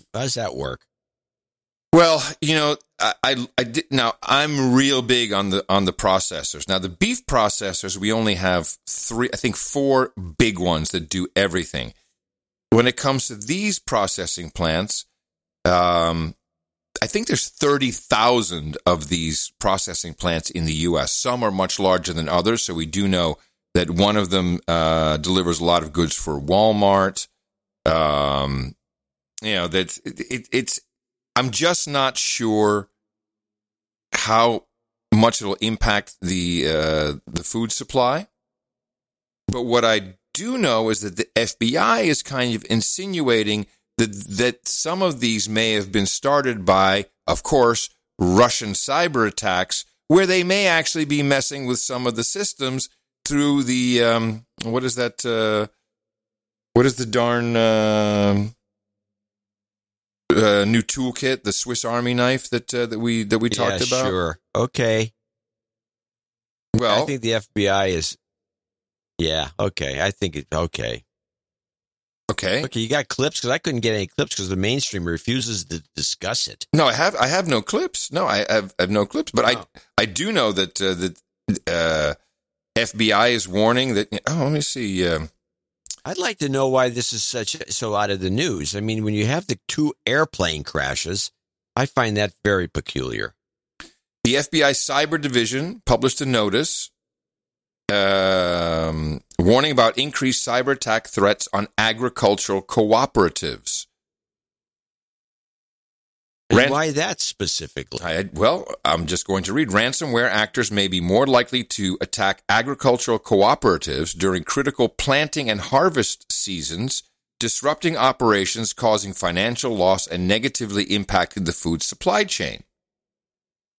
They warn a significant disruption of grain production could impact the entire food chain since grain is not only consumed by humans but also used by animal for feed. In addition, a significant disruption of grain and corn production could impact commodities and trading stocks. So, there's some implication that this could have something to do with these processors, possibly. Pipe Dream is the name of the malware that we've been talking about. Yeah, that's our latest bugaboo. It's the boogeyman. Well, the Pipe Dream malware is real. Yeah, I'm sure. It's real. Can't blame it on everything. Well, but again, using Russia. So I don't know. You know what? We just don't know, and the media is focused on dumb shit. So no, we do. Our show probably knows more than anyone, but we don't know. For the coming Great Reset, what could trigger this? In the financial world, we often talk of things like the black swan. So COVID, by definition, kind of was a black swan, the lockdowns, and we saw what happened with the financial markets. There was a roundtable, the International Monetary Fund, and Christine Lagarde was invited to join. Of course, she used to run the International Monetary Fund before she became the chief of the Federal Reserve of Europe, the European Central Bank. And she had an interesting take. President Lagarde, what about you? What should we be paying more attention to? I think of 2 things. One is what I would call the green swan. We talk about black swans, and I agree with Jay that we've had one thing after the other hitting us, and in the main we've tried to respond as well as we could, and often in a very coordinated fashion, thanks to international institutions like the IMF. But the green swan is something that terrifies me. You know, when I think of what's happening in South Africa at the moment, the hundreds of people that are dying because of flood, and you know, what's going to come next? Could it be Mother Nature that we are hurting so much that it retaliates against us? So that's one thing that is often on my mind. I think the next one is the madness of man, more than women, actually. Oh, always. Yeah, Madam MD. The madness of man. Okay, let's start with the beginning of this thing. The black swan is a phenomenon, and it became a part of a book that was describing where you didn't think something existed, then it existed. And it turned out to exist. The black swan exists, it's real. There's no such thing as a green swan anywhere. Unless it dropped and died, you know, somebody put a ink cartridge from a inkjet printer into a lake, and then a swan went in there. Yeah, it's green. This is nuts. This woman should be banned from the show. No way. No. We're going to hear a lot from Fifi in the future. I will say that Forbes in 2021 published Sustainable Finance, Surviving the Green Swan. We need, look, these people signal stuff all the time, and all you got to do is just look and see what they're talking about. This is Forbes. We need a financial system that supports low-carbon, sustainable investments. Otherwise, the green swan could see. It's another way of saying if we don't all jump in and get all in on climate change, the green swan is going to get us. You know, floods and other horrible things. So I'm fully expecting something horrible to happen. Never had floods in the history of mankind. No, but I'm fully expecting something horrible to happen. What else can you say with these people? Well, first of all, I saw you went away from that commentary about the virus that Russians are planting everywhere. Yeah. What about Because I think it may be something to do with this story. Okay. The rich people up in the space station have been delayed. They can't get home. Oh. Rich space station. Oh, hold on a second. I didn't know this. Where are we? Here we go. The first all-private crew to visit the International Space Station is postponing what was to be tonight's return due to high winds at the splashdown site off of Florida's coast. NASA says they will undock tomorrow night instead, with an expected arrival on Earth Monday. Ongoing weather delays have extended what was supposed to be an 8-day stay in space to more than 2 weeks. Oh, they did that wrong. They should have said weather delays and crew and staffing issues. They should have just done it like an airline report.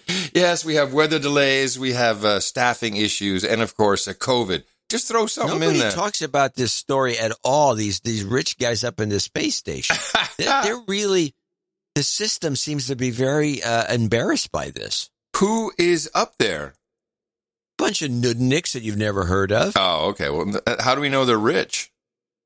They paid $55 million to get there. They must be rich. It better be. Okay. Well, you know what they should be doing? What happened to our money? They should be donating to the show. We'll get them down. All right. Time to get out of here. Time to go back to Texas. Although we are going to Brooklyn for a few days. Why? To visit my stepdaughter. She lives there. You know, and Brooklyn is ground zero of wokeness, so I shall have a report. Yeah, I'll bet you will. I will. And another travel report, of course. Yeah, wear a mask. Coming up next, live, they've been waiting very patiently, the Battle of the Douchebags Part 3. It'll be Sir Bemrose, Carolyn Blaney, John Breaks Bad News, Lavish, and Sir Seatsitter. Now that is the definition of a hootenanny. Right there. End of show mixes Picasso and Rolando Gonzalez. And thank you very much for Barron with us today. Or even Viscount. Barron, Viscount, it's all good. Coming to you from the place where IBM calls its HQ home, Armonk, New York. In the morning, everybody. I'm Adam Curry. And from northern Silicon Valley, I'm John C. Dvorak. We return on Thursday with another deconstruction for you here on No Agenda. Until then, adios, mofos! Such. Yeah. But he is the coolest dude in the room. I mean, the man wears bracelets that I've never seen before. Yeah. Well, for Mayor Adams, we know it's day 3 on the job, and he's sending a message that style is as important as substance, at least for now. Government Affairs reporter Melissa Russo has been out and about with Adams as he's showing off what he calls his swagger. She joins us in the newsroom with more. Hey, Melissa. Hey, Natalie. Eric Adams is not only trying to project strength in his first week on the job, he's talking about the fact that he's trying to project strength as the new mayor works to help voters form a strong first impression. When a mayor has swagger, the city has swagger. When describing his governing style, Mayor Eric Adams today used the word swagger about a dozen times. This is a city of swagger. And without mentioning his predecessor by name, he said Bill de Blasio didn't have it. And the leadership should have that swagger. That's what has been missing in the city.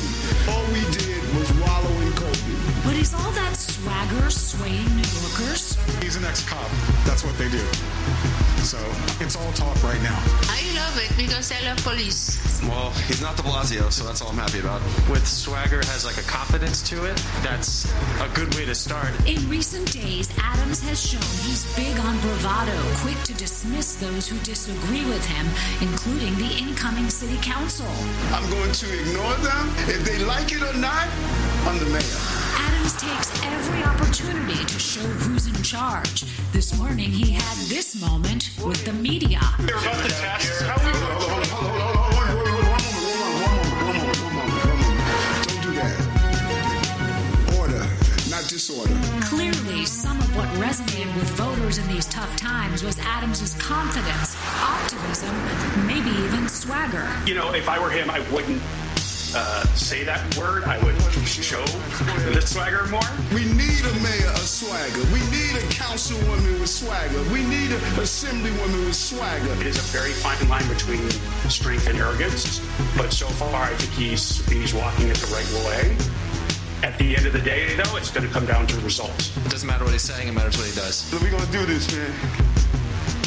And usually the honeymoon period for mayors doesn't really last very long. Adams says that New Yorkers can expect clear messaging from him.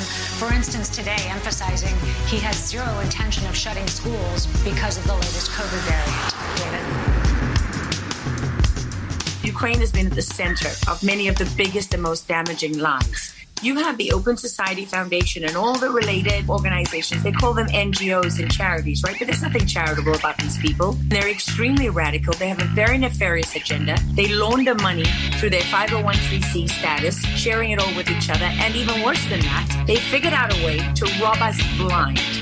They use our tax dollars through USAID, and they distribute that in places like Ukraine and all over the world.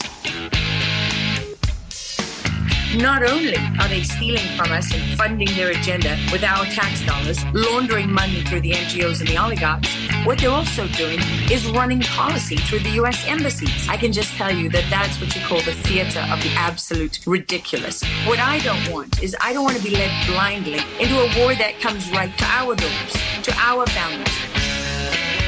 We're not focused on the things that we should be focused on. Those people who want to read the New York Times and read the Washington Post and believe the nonsense, I don't have time for that anymore. It's okay for the United States to arm, fund, support, and equip Nazis in the Ukraine, but it's not okay to vote for Donald Trump. The best podcast in the universe. Dvorak.org/NA. How do they even do that?